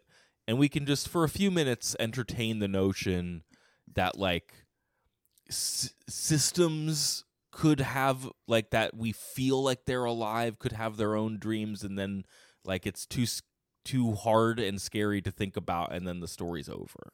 Mm-hmm. I just think it's neat. It's, it's the thing he can do in a one shot. Well, it's the kind of thing that leaves you guessing also about like the amount of power that Morpheus and the dreams have. Well, he's there. The way he like moves into people's dreams and like will save them from scrapes in other stories in this collection because he talked to them through the dreaming. Like, is he just like talking to Cincinnati sometimes? And like he's just hanging out with Cincinnati. I mean, probably not Cincinnati. Hanging out in Bangkok or going to Beirut. Like, he could go to any city, all the cities. Yeah, there are probably cities on other planets that we don't know about. How big does a city have to be to have a personality that you can go talk to it about? Yeah, do towns have dreams? Yeah, like municipalities. Huh. Counties. Oh, well, it goes all the way up, doesn't it? Dreams all the way up. If you go to that place where the 5 states all meet, does that have its own personality, or is it just all 5 separate states? Just screaming in the dream together. Yeah. Mm-hmm. This is a lot of questions here. I like it. Okay, the next tale, Andrew. Tell me about the next tale. This is Clurakin's tale. So Clurakin is, we met him back in the issue where Morpheus had the key to hell, and he was entertaining all these... Season of Mists. Yeah, all these envoys from all these different places. Clurakin was the guy who came there from Fairy, the realm. Yeah, with his sister Nuala? Yes, who we've seen on and off. She's the fairy who he kind of dumps there, and she can't wear her like glamour thing anymore, so she's kind of a mousy little lady who pops in and out of the story sometimes. Yes. One of the denizens of the dreaming who we get to know a little bit, like the pumpkin guy and Fiddler's Green and all the and Cain and Abel and all the greats. Yeah.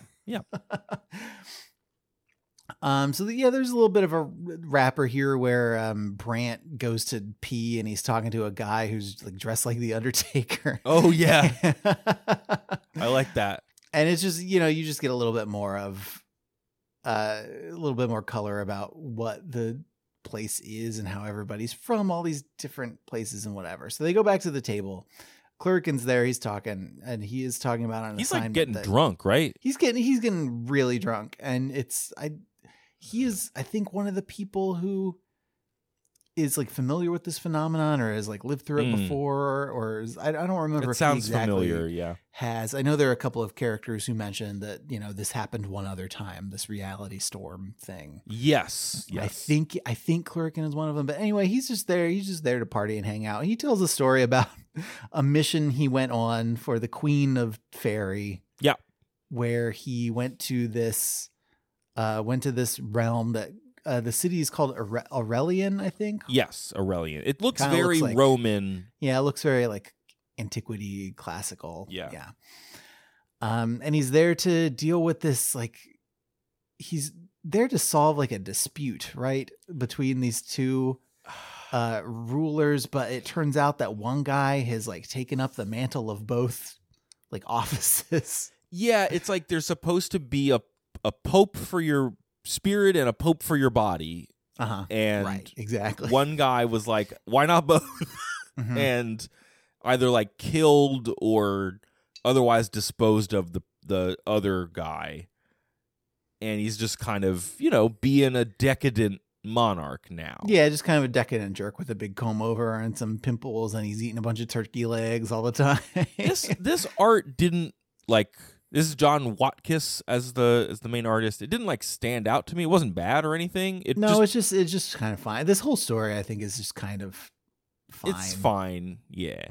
All the fairy stuff and like Clurakin in particular, I'd find to be one of the less like we did that one about the Shakespeare play that they put on for all the people from Fairy too. Like it's just I find it to be one of the less like the more underdeveloped areas of the mythology. The part of that story I liked, and the part of this story I liked the most is like actually when Morpheus shows up. Like those are two examples of stories that are most interesting for the few moments where they intersect with our main character. Whereas like the strength of these collections is usually that like, I don't know, Morpheus is like somewhere, but we got this cool thing happening. Mm-hmm. He makes the guy mad, right? Clorican is there. He makes the guy mad by sort of like challenging his both Psychopomp and Carifex. You've gained great heights through death and lies, but now the dead begin to rise and death's forgotten time collects. The dogs will chew your carcass, yet amidst your bones the rats will romp, and even history shall forget you, Carnifex and Psychopomp. And that's after so he's like a page of him being like, sometimes I just kind of gotta say something. I can't help it. And so Pimply McComb-over, Carnifex Psychopomp guy is like, throw him in prison. He's a fairy, so if you clap him in cold iron and make the door also be cold iron, he won't be able to get out. And at this point, Nuala shows up. He falls asleep. Yeah, he falls asleep, and he sees Nuala there.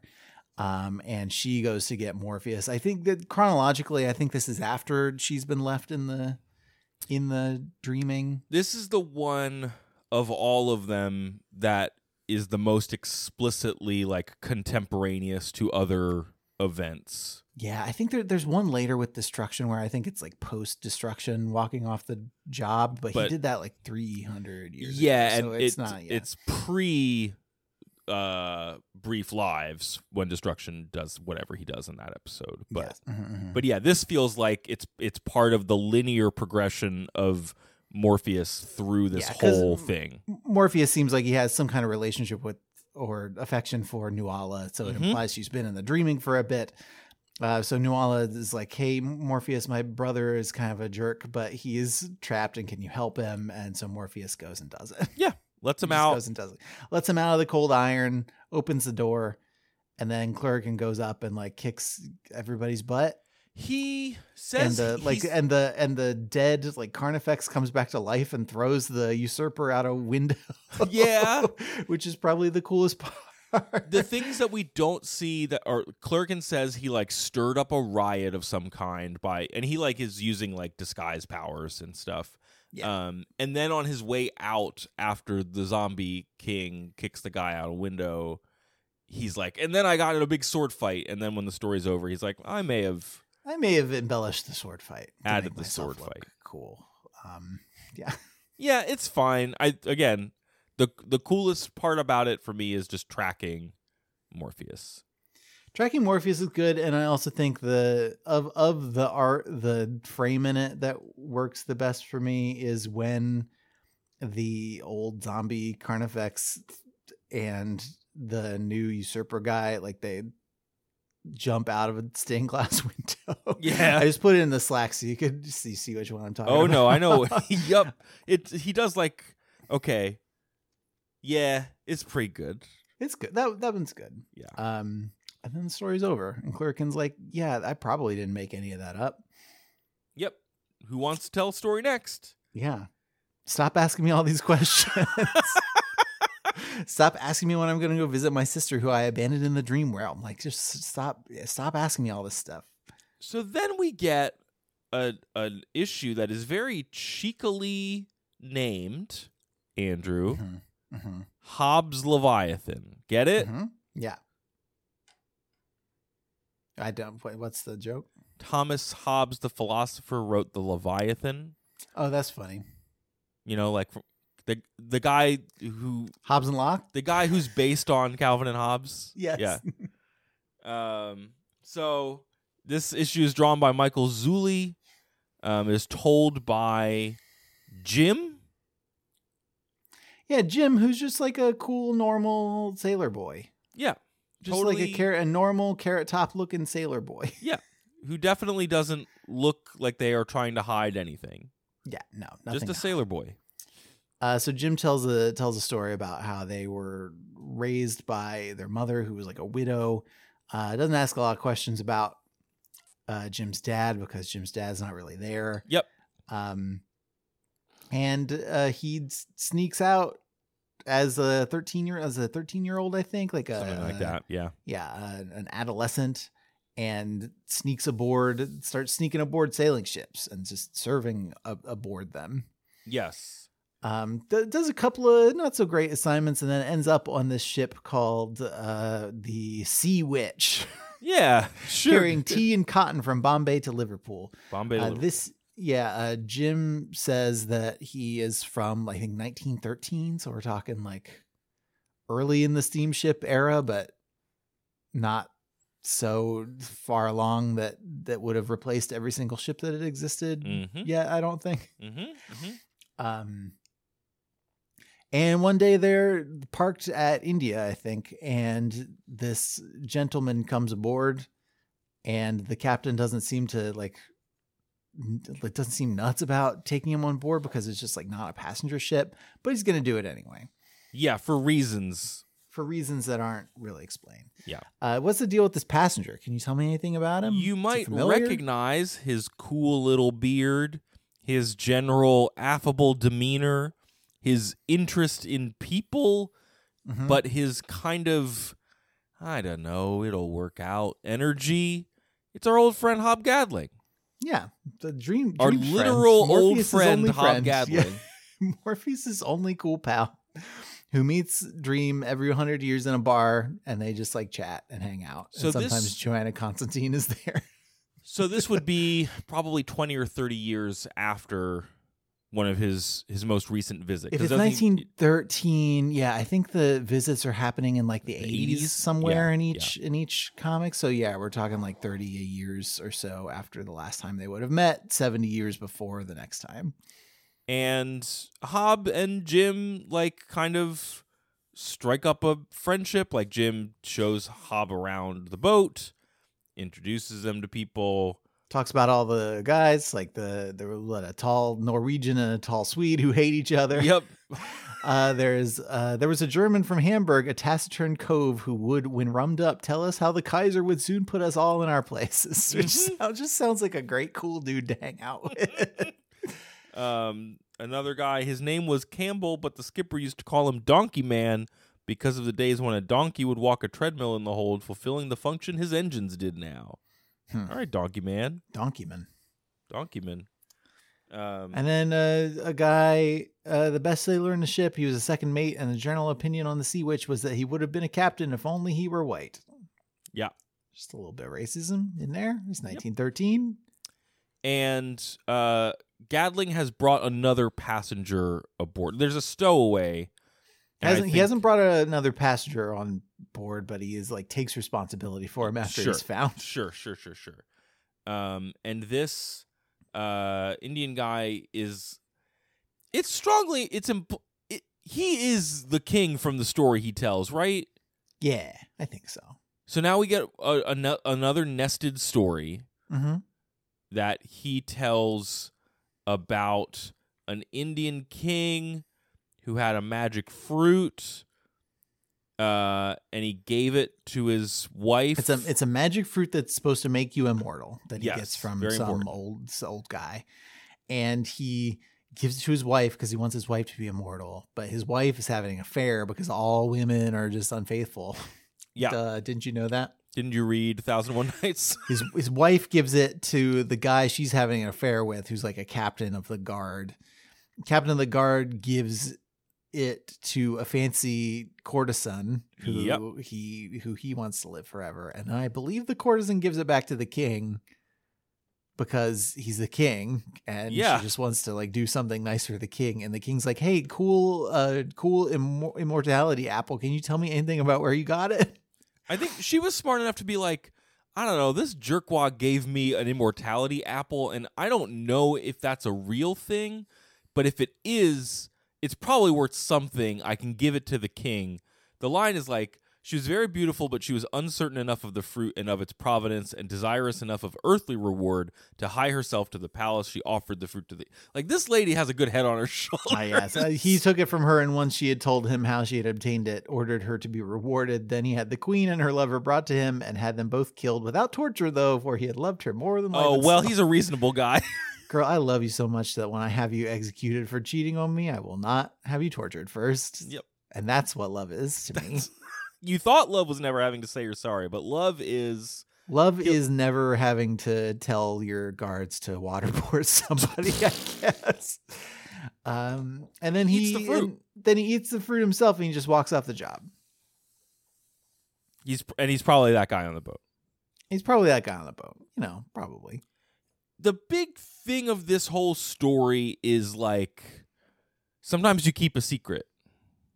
Sometimes you don't tell a story. Sometimes you keep a secret about, like, what your gender is. Sometimes you keep a secret about you saw the sea monster. Yeah. Secrets. People have secrets. They go into, like, in a big storm. There's a bunch of fish. And then they see a giant... It's not a kraken. It's just a big sea serpent. It's like a hydra or a serpent or something. It's a leviathan. Oh, it is a leviathan. If you want to go from the name of the Yes. story, yeah. And everybody's like, "Yo, wow, that was wild." And Jim's running around being like, "Why gotta tell everybody, right? We gotta tell people about this. It's out there." And Hobgatling's like, "I don't know. I mean, you could tell people. I don't know if anybody else want to go on and talk about it." Yeah. And kind of says, like, there's secrets in the ocean. It's a big place. It's deep. There's secrets down there. Mm-hmm. And it ends with Gatling. Nobody's seen a giant squid that I know of. We just suppose there have to be some because they've seen the huge sucker marks on the sides of whales. Big place. Lots of secrets down there, he says. I like Hobgatling. He's a cool guy. Hobgatling's good. And except for how he traded slaves, but he seems pretty sorry about that. Yeah. Oh, gosh. Man. Yeah, see, that's the thing you always got to come back to about Hobgatling is real founding father syndrome, huh?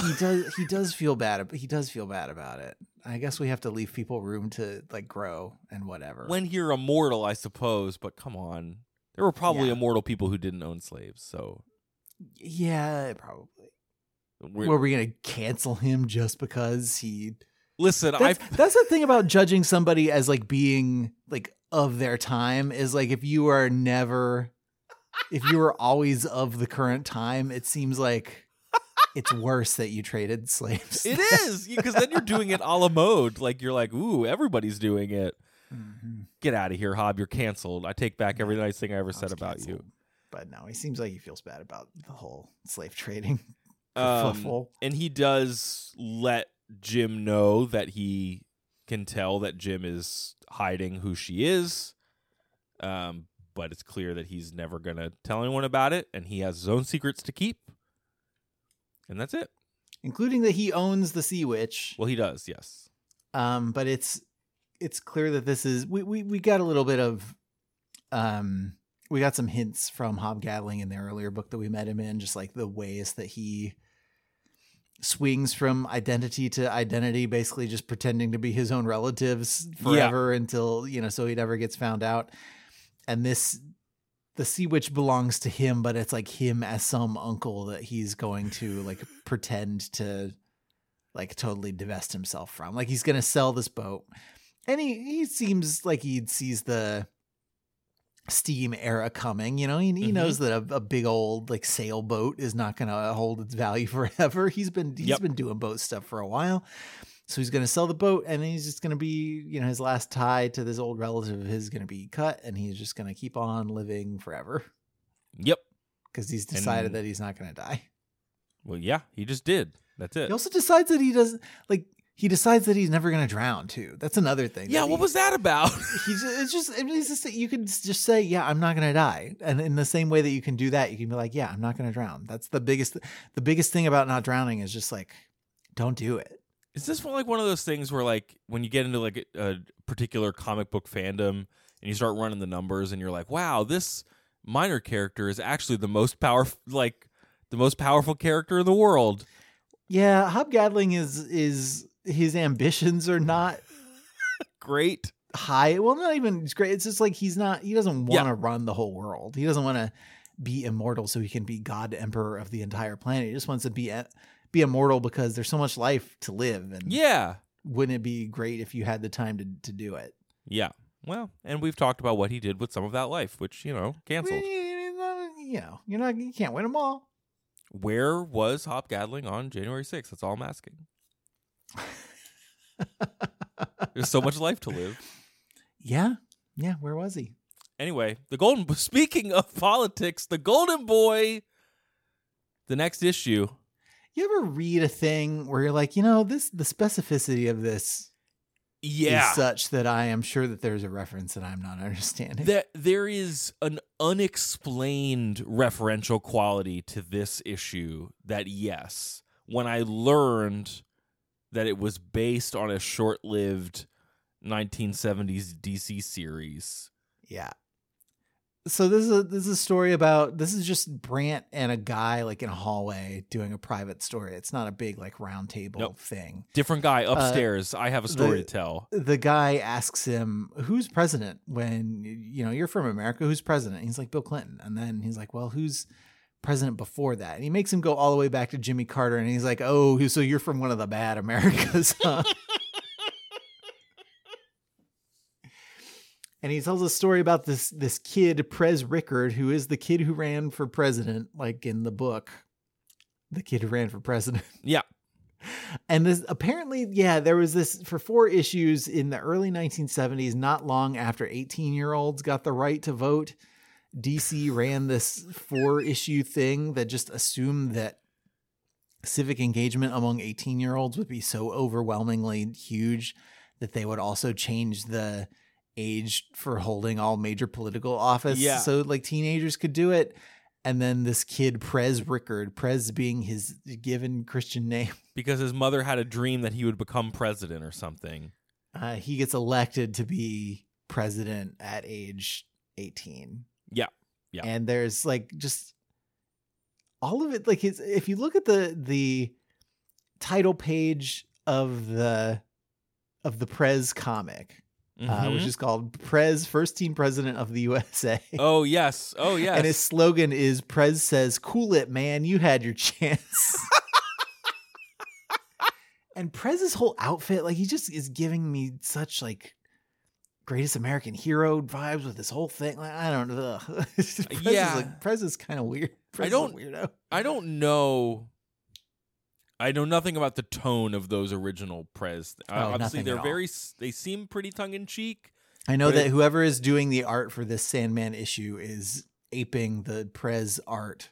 Yeah. Pretty well, even to the point where the motorcade that Prez is in when he gets elected to be president is filled with the same like Village People looking cast of hippies that is on this cover of this original Prez comic. The original but anyway, series... we've like, it's like that one issue where Batman showed up, except this is a guy nobody's ever heard of. Yeah, we've had like... That's just for the DC Comics true believers. We've had 2 or 3 of those, which is always fun. So the original series was by Joe Simon, Jerry Grandinetti. The art for this is by Mike Allred. Malk. Drink your Malk. Mike Allred. Miak. Yeah, thanks. It's Miak. And...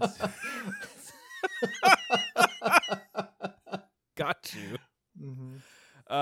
But yeah, so this goes through the arc of kind of what you were saying is that like young people get the right to vote, and it's a very jarring, like things are happening very quickly at the start of this. This is probably, I found this to be maybe my favorite. When I said the first one was my second favorite, I think this one might be my favorite. The Prez one is your favorite one? Okay, that's interesting. I think it's just so wacky. It is wacky. It is that. It's. I'm not gonna argue with you about the wackiness. Is your favorite the Leviathan? Do you have a favorite? If I had to pick a favorite one, I mean, I like the one about the dead people city. I like one of those stories a lot. Okay. I don't dislike it overall, but I don't know. It's just a weird one. It's just weird. Prez is so weird. Yeah, Boss this Smiley, is a fever dream. It's all so weird. So on page 1, there's a lady naming her baby Prez. And then they're taking the allegiance, and he's like, "Oh, I knew I was going to be president." And then he's fixing clocks because he in the town of Steadfast, no 2 clocks agreed, and this little boy is fixing all the clocks because he's a clock genius. And then there's a bunch of newspaper clippings where it says, "Peace and Love Party takes California. First teen senator says, quote unquote, cool it." And they start electing teens to everything. And then there's just a shot that says the prince of that world was Boss Smiley.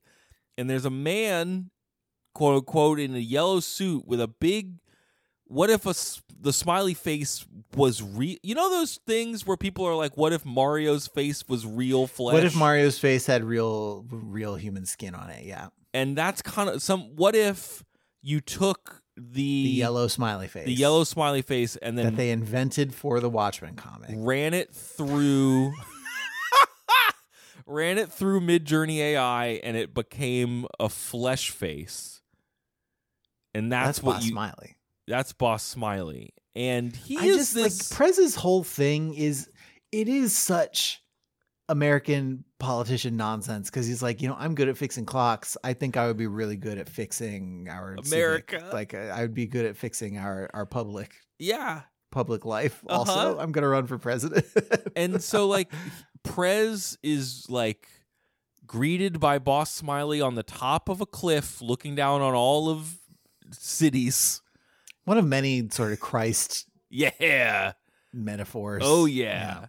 And Boss Smiley is like, "Hey, man, I'll make you the best president in history. The last temptation of Prez up here. You just need to know that I'm the one who put you there." And Prez is like, "Cool it, Boss Smiley. I'll do it my own way." And Boss Smiley just smiled. And then Dick Nixon breaks into his bedroom. Yeah, he's visited by Richard Nixon. And he's like, being president kind of sucks. Yeah, everybody hates you, and then you're not president anymore. The end. Yep.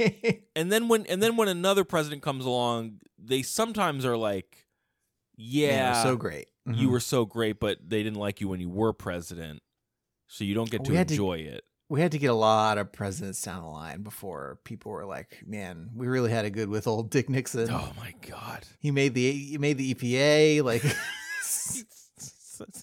I still think about that. Did you read that book where Richard Nixon would inhabit people? Yeah. Or it's like the spirit of Uncle Sam would inhabit people. Yes, had sex with Dick Nixon. Oh my God, yes, yes. And then he's like, and Prez is like, "Listen, if I'm the president, I can make a difference." It's very ideal. It's idealism. He is idealism personified. I'm a young man. I am capable. I fix all these watches. I can fix America. Politicians should fix America. Prez is the thing that's the most disarming about this Nixon confrontation. I mean, everything about it, but also Prez's pose is very when he's in bed. Yeah, I wish you would have knocked before you came in here, Richard Nixon, because I was busy fixing a nation, so to speak. God.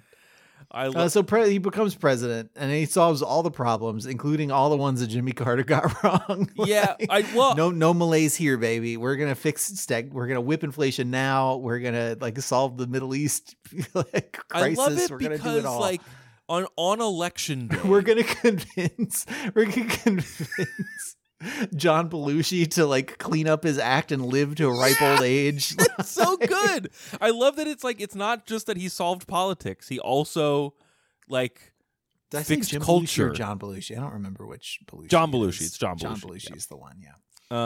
But also I love that on his election day, there's a baby born with the United States on its back. Yeah. There's a bunch of people are there's this whole climactic sex scene. Everybody wins in Vegas. A bunch of people have their, diseases cured and things like that. And he's like, I don't know, I'm president now. And he never looks too how would you describe his face? Look at the one when he's in the car on the when he wins election day. This is the one that's the cover of the Prez comic. What is that face he's making? He looks determined, I guess. He's not. I love that he never looks like he's acting like a teen. He always looks very serious. He's very serious. Mm-hmm. He's going to get rid of the nukes. He's on TV advocating for isolationist foreign policy, but like it's good. But a good version? Yeah. Good version. He meets Boss Smiley again at a party, and he's like, no, screw you, Boss Smiley. I'm going to run for a second term. It's going to be great. And then Boss Smiley says, how can you be threatened by a man who doesn't exist? And he disappears in a cloud of smiley smoke. Once again, what the hell is Boss Smiley? Maybe for his re-election speech, he says, maybe we've got the best system in the world and maybe we haven't, but I'm delighted to have the honor of serving you all for another 4 years. I think I'm starting to get the hang of it. I love it. Man, Prez. And then he is engaged. He's engaged to his high school sweetheart, but somebody shoots her and hurts him. Kind of a reverse Hinckley situation, like a gender swapped. The old reverse Hinckley situation. It's like a gender swapped Hinckley sort of thing, where this woman who's obsessed with a TV personality, like, you know, the Wildcat or something, tries to kill him and shoots his wife, and he's the president, but now his girlfriend's dead, or not, they didn't get married because they were only engaged. Mm-hmm. And he's like, you know, he's sad, he's not happy, he's having a rough time. He's still a good president. He's still a pretty good president, but his second term kind of peters out. And then he leaves office, and everything about him's kind of quickly forgotten. It's kind of like Barack Hussein Obama in that way. Is that? Yeah. He did brush into office having changed very little in the end. Prez changed a lot, it seems. Prez changed a lot. It's just that America goes into decline after Prez stops being the president, and he kind of fades from public life, and nobody knows what happened to him. Well, and Gaiman is kind of very clever in how he describes that, right? He's like, things were no longer golden in America. It wasn't that things were bad. It was just that they weren't spectacularly good anymore. They say that the new president sent messengers to him asking if he would come out of retirement. Prez received them graciously and gave them coffee. And then when he dies, it's like the whole nation feels that he dies. But nobody knows how it happened. Knows how. And then the Endless show up. And then the Endless are part of the story. This is one of my more favorite deaths. I don't know. I just like her eye makeup in this one. She's really got, cool. Like a tiny bit of like color to her skin. Just a teeny tiny little bit. Yep. In a way that differentiates her from many of the other deaths that we've seen. Yeah, she looks rad. So it goes up to heaven. I guess God is like Boss Smiley. The God in this world is Boss Smiley. Mm-hmm. And he's like, are you God or the devil? And he's like, I'm just Boss Smiley. I run your world. And Prez does not want to go into Boss Smiley's heaven. No, he doesn't want to. Because it's basically, Boss Smiley is just like the Federalist Society or something. He's just like the big, overarching, like nonpartisan boogeyman who runs the entire American system. I love that. I think what I like about this one is that everything feels so like mythic, but Gaiman does not do any connective tissue to like make the allegories make sense. Like Boss Smiley he's not Uncle Sam. Like he's not anything. He's not God. He's just but in heaven he does have the literal smiley face. Yeah. But he's just like, he's dressed like Colonel Sanders. Yeah, like, it's so weird. And Prez is like, I don't want it. And you're like, I don't even know what it is. But then Morpheus shows up. And then Morpheus is like, what if you, Prez Rickard, could just like wander from America to America fixing them as you visit each successive reality? And Prez is like, that sounds rad, you turkey. Everybody chill out. I'm going to go fix all the Americas. I do like the line when, you know, Boss Smiley tries to resist this and Morpheus is like, hey, you know, I'm the Prince of Stories. The boy is under my jurisdiction. When I first read it, I just didn't clock that at all. Then when I realized that Prez was a comic, I kind of think there's like a meta thing there. Yeah. There's a story about Prez. Where I'm the boss of you, Boss Smiley. You're just another guy in a story. Yeah, I kind of like that a lot. And he lets him. It's go like free. it's simultaneously that, and also like, you know, when you're a public figurehead, like you don't control your thing. Yeah, your story is a big component of what people find like interesting and compelling about you, and so I control you now. You're a story. You're a public figure. And then the guy who was telling the story to Brant is like, Prez gives Morpheus his dad's watch that he fixed. The guy who's telling the story to Brant is like, yeah, I just kind of I just go around reality, like trying to find Prez, talking about Prez. You know, he's not like Christ or anything, but I'm kind of talking about him like he is. Yeah, I'm just trying to find Prez. No big deal. So, yeah, I like it. I liked it because it was so arrestingly weird. It is extremely weird. And it being based on something makes it make a lot more sense for how weird it is, because it does feel like a bizarre comic. It isn't like, oh, I had a wacky story and then I used comics to tell it, which is sort of how the undead thing feels like. You like this one? Tell me about this one, Andrew. I like this one. This is so we're back in the bar again, back in World's End, and we're being told a story by this guy Petrifax, who is the student of this guy Klaproth, who we've encountered a few different times. He's the guy who's dressed like the Undertaker, who we talked about before.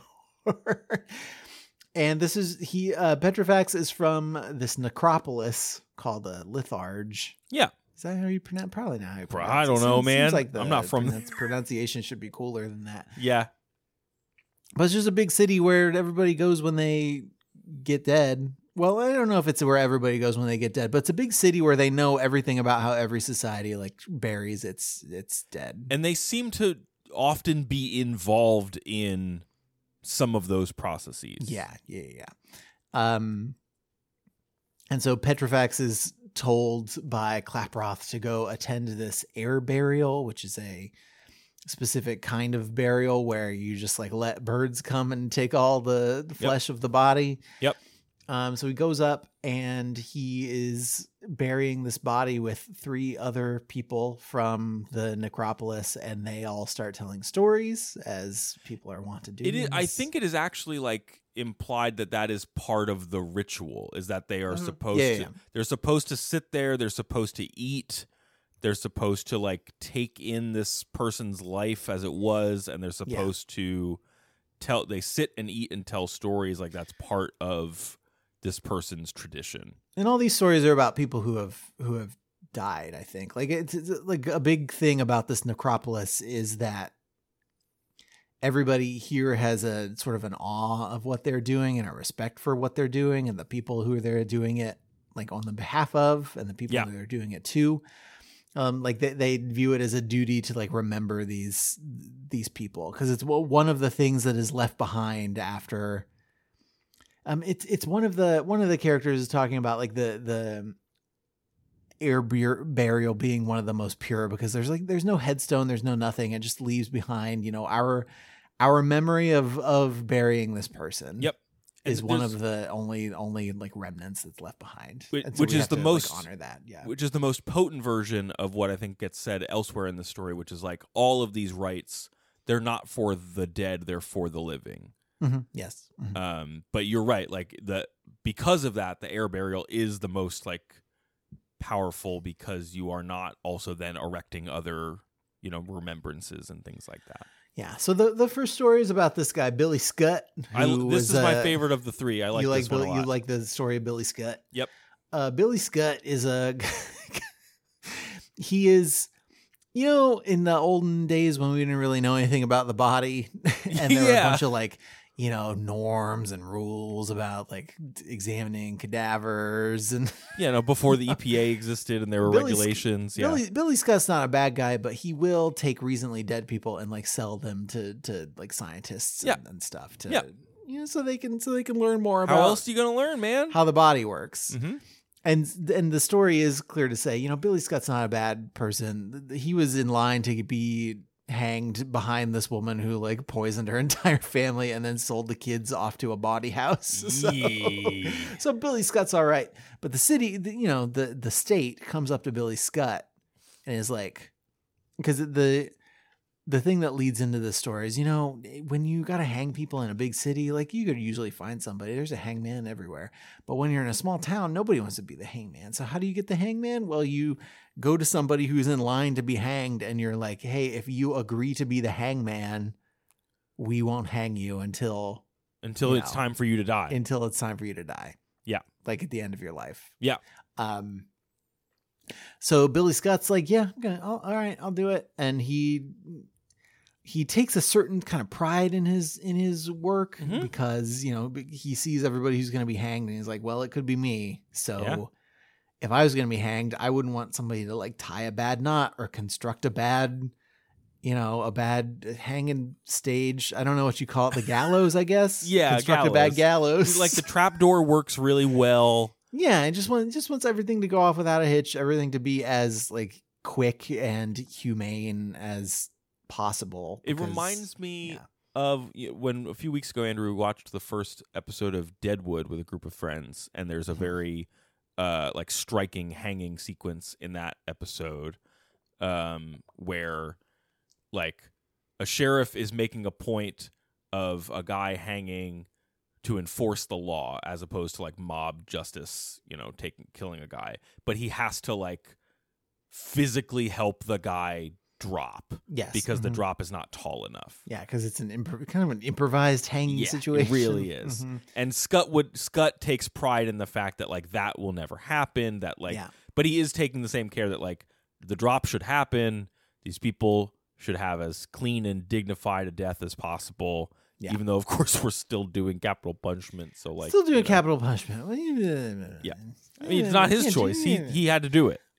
So Billy Scott's getting old. And he can't. There's one day where he can't get out of bed, and the government comes by and is like, "All right, Billy Scott, it's time for you to go. Like you've got to hang. Like that's the deal." Mm-hmm. But Billy Scott is up out of bed, and he's like, "I am the healthiest I've ever been, and you better get out of my house because I'm not ready to die yet." And it's an elaborate ruse. He's been kind of suspended from a noose like around his chest that helps him stand up. So he does hang, kind of, technically, in his way. But then he dies in his sleep. And he beat the system. I love Billy Scott. I think he's cool. I think it's a cool riff on Hangman. I think it's a cool little story to tell. Next story is the one about destruction, where it's it's basically destruction coming through. I mean, I like this one too. No, you're right. Yep. Because everybody in this necropolis is like, this is our deal. Like we've been doing this forever. Like there's never been another necropolis, and we've been responsible for this for always. And one of the guys tells a story about meeting this person. He's never named as destruction in the. You recognize him right away, though. Yeah, but because every member of the Endless has a couple of signifiers that are supposed to stay consistent throughout all their depictions. Like Destruction's thing is that he is a sort of a garrulous, boisterous kind of guy with a big smile. What if Gaston was blonde and you liked him? What if Gaston was responsible for all the forces of destruction that then brought about like the forces of renewal? What if the bounty paper towel guy was responsible was the destroyer of worlds? He does look like the bounty. Anything of the brawny guy? It's the brawny guy. Yes. The brawny guy, the plaid one. Yeah. He does look sort of like that. Is that guy blonde? I know. I think he's brown hair. Brawny paper towel. I gotta be sure not to go onto DeviantArt about the brawny paper towel guy. Yeah. Oh man, he is kind of blonde. Not in the modern packaging. The modern packaging. The old packaging. The old packaging, he's blonde. And the modern packaging, it kind of cuts off his face from like the upper lip up. I assume so that you can more. Yeah. You can more ably imagine your own partner's face as the brawny paper towel. man's face. I'm also finding packages of brawny that say #strength has no gender, and there's a brawny lady on it. Brawny lady on it. But no, the which means strength does have two genders. It's not that strength has two genders. You kind of played yourself on that one, brawny. In fairness, I think that campaign happened. Listen, like 2015. Don't do your hobgaddling equivalency. Before they invented the gender spectrum. Dang it. But no, I'll just paste. For our notes, I'll paste the old blonde brawny paper towel guy. Definitely destruction. Yeah, definitely. Definitely anyway, destruction. He's gonna destroy the mess that you just made with his strong paper towels. Destruction is series. He comes and he tells a story about how there was a necropolis before. Yeah. And they came to think of it as a job. They didn't respect it enough. And then there came a day when 6 strangers came. Obviously the Endless. We know their signifiers and their silhouettes. We see them from behind in silhouette. Yeah. Yes. And the Endless come and they say, our sister is dead. And this is, we the reader know this is the death of the first Despair, who we never really meet. And that was explained a collection, or it was mentioned a collection or two ago. Mm-hmm. Though we've never seen this event. It's been referred to a couple of times. Okay, but no, it's never been depicted. I don't think there is any. This is the closest collection, we get. Yeah, including any of the later sequel prequel stuff that Gaiman does. I don't think the first Despair is ever brought up at all, ever. This is the closest we get. Yeah. Yeah. Our sister is dead, they said.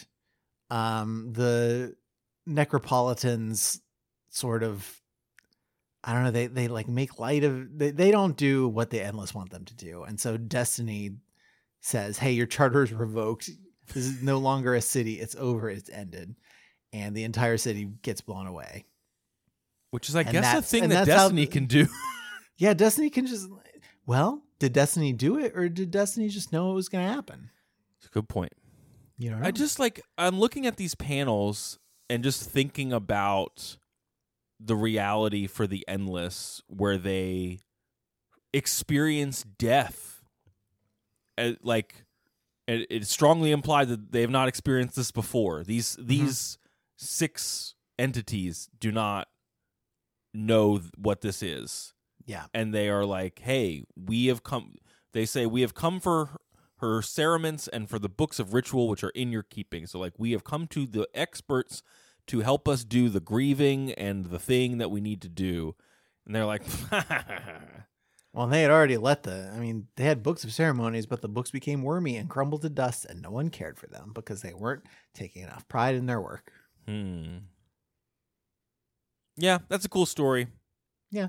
Upon further revision, it moves this one up in my rankings. Yeah. Don't know that it dislodges the top 2, but no. Then the third one, it's the guy who's leading this burial, who works with what's his name, the main guy. Oh, not Petrifax, the other guy. Hard Harry. Hard. Anyway, it's the person who they were apprenticed to. It's this old lady with a hand, like a bad hand. Mistress Veltis is her name. And it's about how she, as a child, when she was apprenticed to somebody, she dropped this vial and broke it and ran down in this room. And there are a bunch of cerements hanging in the room, and a voice is like, hey, what do you want? And she's like, well, no, nobody's dead. I'm just hiding because I don't want to get in trouble. And the voice is like, all right, I fixed everything. And she's like, how do I know you're telling the truth? And the voice is like, well, since you asked that, I have to wither one of your hands as proof. Forever. As proof that I'm cool and that I exist. I think. And so she keeps for decades after this, she keeps going back down into the tombs and trying to find this room again, and she never can, until she's about to die. And then she goes back down again, She never really tells anybody what happens down there, but when she rushes back out, her other hand is like fixed again. Yeah, but she also looks kind of like she's been screaming about it. Like, yeah, I mean, she does die like right after that, but the panel where she goes down there and she encounters the voice, it says, not the voice says this, but there were 6 silver cerements hanging in that room, shining in the darkness, and a huge book locked closed on a lectern. Like, am I supposed to? Yeah, I think that's the endless, right? It's supposed to be the endless. I think the right? book would be Destiny, and the 6 cerements would be the endless. Other Yeah, ones? which of them is dead? Yeah. Interesting. And I have not.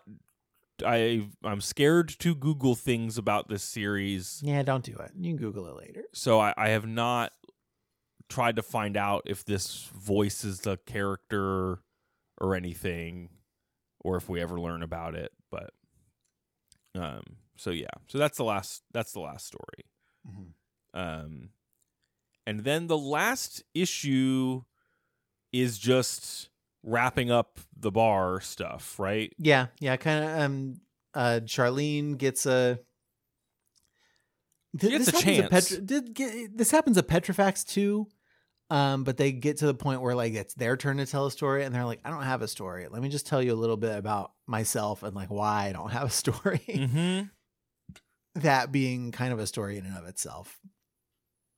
Yeah, but Charlene's just like, yeah, I hate my job. I hate my ex. I don't know what I'm doing. I always used to know what I was doing in my life, and I don't anymore. So no, I don't have a story. She would and like also Brant felt me up at a party, and Yep. we both act like it didn't happen. Yeah, she's pretty unhappy, and then she runs away. And there's this amazing. And Brant's like women, huh? It's an amazing 2 panels. Where he goes, women, huh? What did I say? I mean, I didn't say anything. Well, you gotta laugh. And then 4 supernatural beings, well, I guess Jim's not supernatural, but from another time, are just staring at him like, you numbnuts. Just like, yeah, just judging Brant for responding to that story with, well, women be shopping, I guess. And then so the they're reality just storm, waiting for this. Yeah, they're waiting for this storm to peter out, and then something starts happening outside, and they go to look, and it's big. They see this big ghostly procession. First, it's Destiny carrying a big book, mm-hmm. and then it is someone carrying a big flag. Mm-hmm. Some people carrying some kind of a coffin. Yes, and I think. I don't know. Some of the pallbearers look like they might be some endless that we know. I don't. Yeah, maybe. It's hard to say. Based on the hair. Mm-hmm. And then there's a procession on the next page. Despair. We recognize Despair. There are a lot of recognizable figures Yes. in this. If you know. Listen, I found Martin Tenbones, okay? I found him. I'm glad you found Martin Tenbones. Like Bast is here, Pumpkinhead guy is here. The little fairy is front and center. One of the angels who took over hell. Yep, there's a raven. Is that a capybara or the rat man or whatever? I think that's the rat guy from the from realm. the Tenbones thing, right? From the Martin Tenbones story. Yeah. The pumpkin guy. The Emperor of America is there. Oh, the Emperor of America is there, huh? Fiddler's Green is there. Yeah, it's a lot of people there. A lot of people. And then, like, while this is happening, Brant, I guess, is narrating. He's mostly talking about when his dad died, and then he sees Death, and I guess is that Delirium? That's Delirium. From behind. Mm-hmm. And Death looks very sad. And Brant is making it about himself and about him falling in love with Death. Well, it's. I mean, this is something we know about Death. I think I fell in love with her a little bit. Isn't that dumb? But it was like I knew her. Like she was my oldest, dearest friend. And the thing we know about Death is that she's there at the beginning, she's there at the end. Yep. Everybody knows Death. That honestly, that might be one of my favorite things in the entire series that Gaiman articulates. Is now that Brant goes a little bit further down the like hey, could I get with that maybe? Not that. That's not my favorite thing in the entire series. No. My favorite thing is the thing where they talk about death being there at the beginning and the end. That death is like a bookend. It's the two bookends. It's not just the finale. Yeah. I like it as like it is you coming in and out of existence. I think about that, and I think about like that. There's that scene, and we keep going back to it. We're gonna go back to it some more, but the thing in the first book with Dream and Death, like going through a day in Death's life, and there's that one bit with the baby who dies. Yep. And the baby's reaction to being dead is just like, oh man, that's all I get. Yep. I don't get any more than that. Oh man. And so then so everybody saw that and was like, well, weird. Then the storm's over. Storm's over. You can leave now. You're allowed to leave. Everybody's allowed to leave. Not everybody goes back to where they're supposed to be from. Clerkin wakes up from his drunkenness being like, hey, I gotta go tell some people some stuff just happened. Yup. I'm the most unhappy soul alive, he says. Doesn't Petrifax like peace Petrifax out with gets on Chiron and just like rides off because he doesn't want to go back to the back to the necropolis. And then Charlene is like, hey, I would rather work in this restaurant forever than go back anywhere with you. Yep. I'm leaving my reality. I refuse to snap back to reality. I'm staying here. It's a good way to find new employees, I guess. Like if you just have your pick of people from every like reality and timeline. Yep. Probably you could find people who want to work.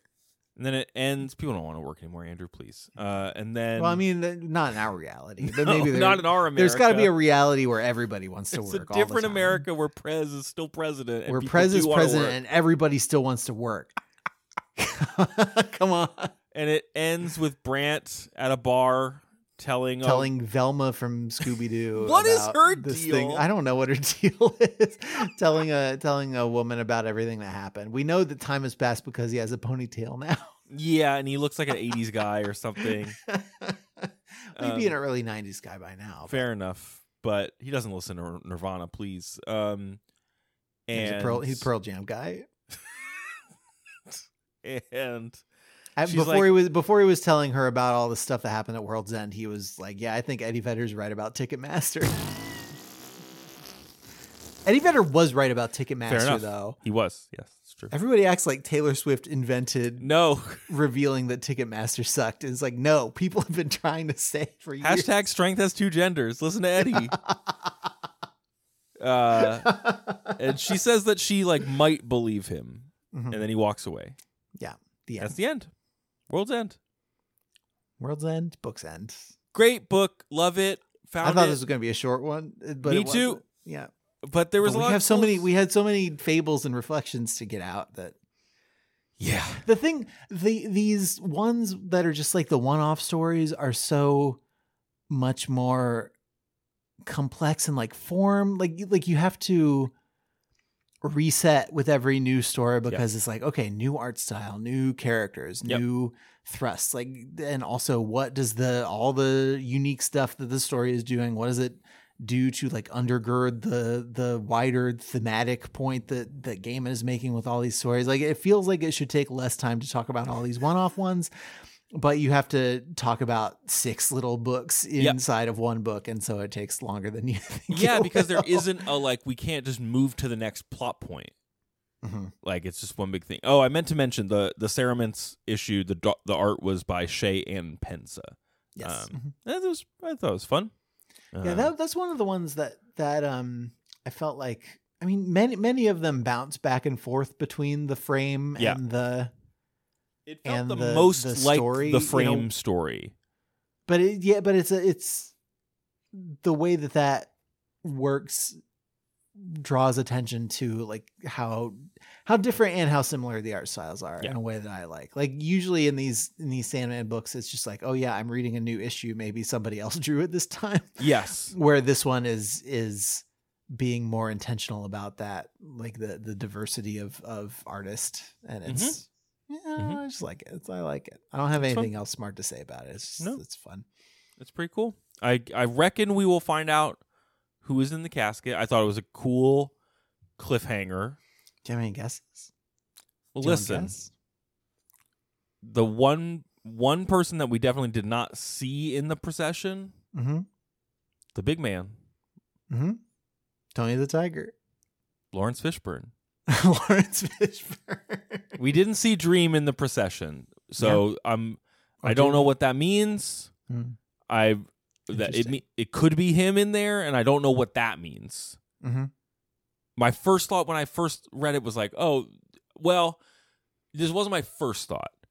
I didn't think it would have been a retroactive, like this is something about Orpheus, but that did occur to me at one point. But sure, it feels more like, and it felt like a very cool and clever way to move the series forward at the end of a book that is about a bunch of other stories. Like it just felt, but it didn't feel like shoehorned. It felt momentous and kind of neat. Sure. Yeah, I think it might be Dream, but I don't know what that even means. So okay, that's the cool thing. It's like, even if that is true and a spoiler, what? I have no idea what to make of that.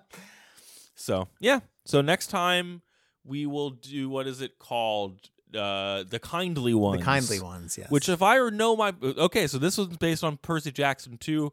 I remember this Kindly one also Ones. is. Neil Gaiman loves these Percy Jackson books, and he makes all these references to them all the time. Those were the Furies, right? Yeah. So maybe they'll show up. Who knows?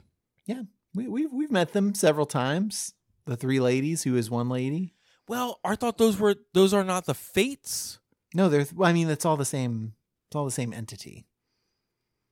They don't like being called the Furies, Craig. They like to be called the Kindly Ones. Sure, but I thought the three ladies that were the Fates are different. No, this is in Greek mythology. I don't know if that's true or not. But. Okay, fair enough. Anyway, if you know the listener, you can email us. Send us an email, overduepod@gmail.com. Hit us up on social media @overduepod, or however, just like search us on whatever new social media platform you're using. And if we're not there, X us, everybody. Oh my God. Please Zeet don't us. X us. I'm begging you not to X us. Zeet me out a window.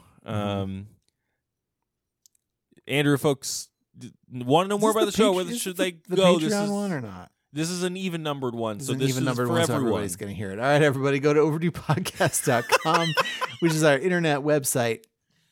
Up there, you're going to find the schedule for the current month of linear time that we are navigating through in our reality. Yep.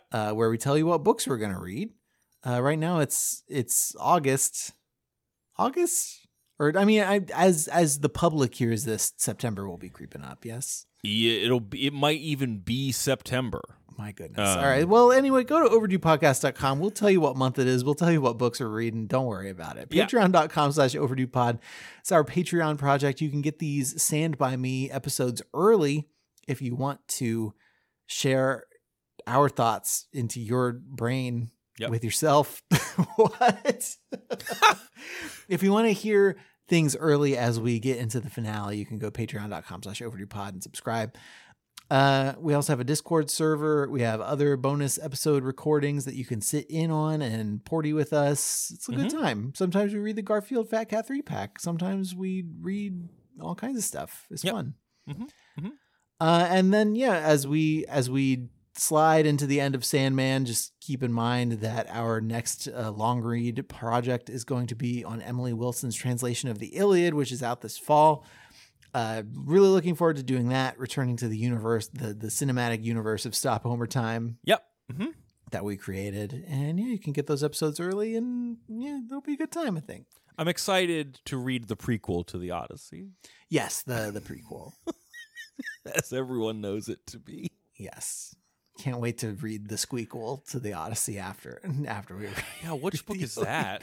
There's one about Telemachus, I think, that would be the squeakquel. All right, Andrew, you know what they say at the end of every episode of Stand By Me. Yeah, Moon's a Turf.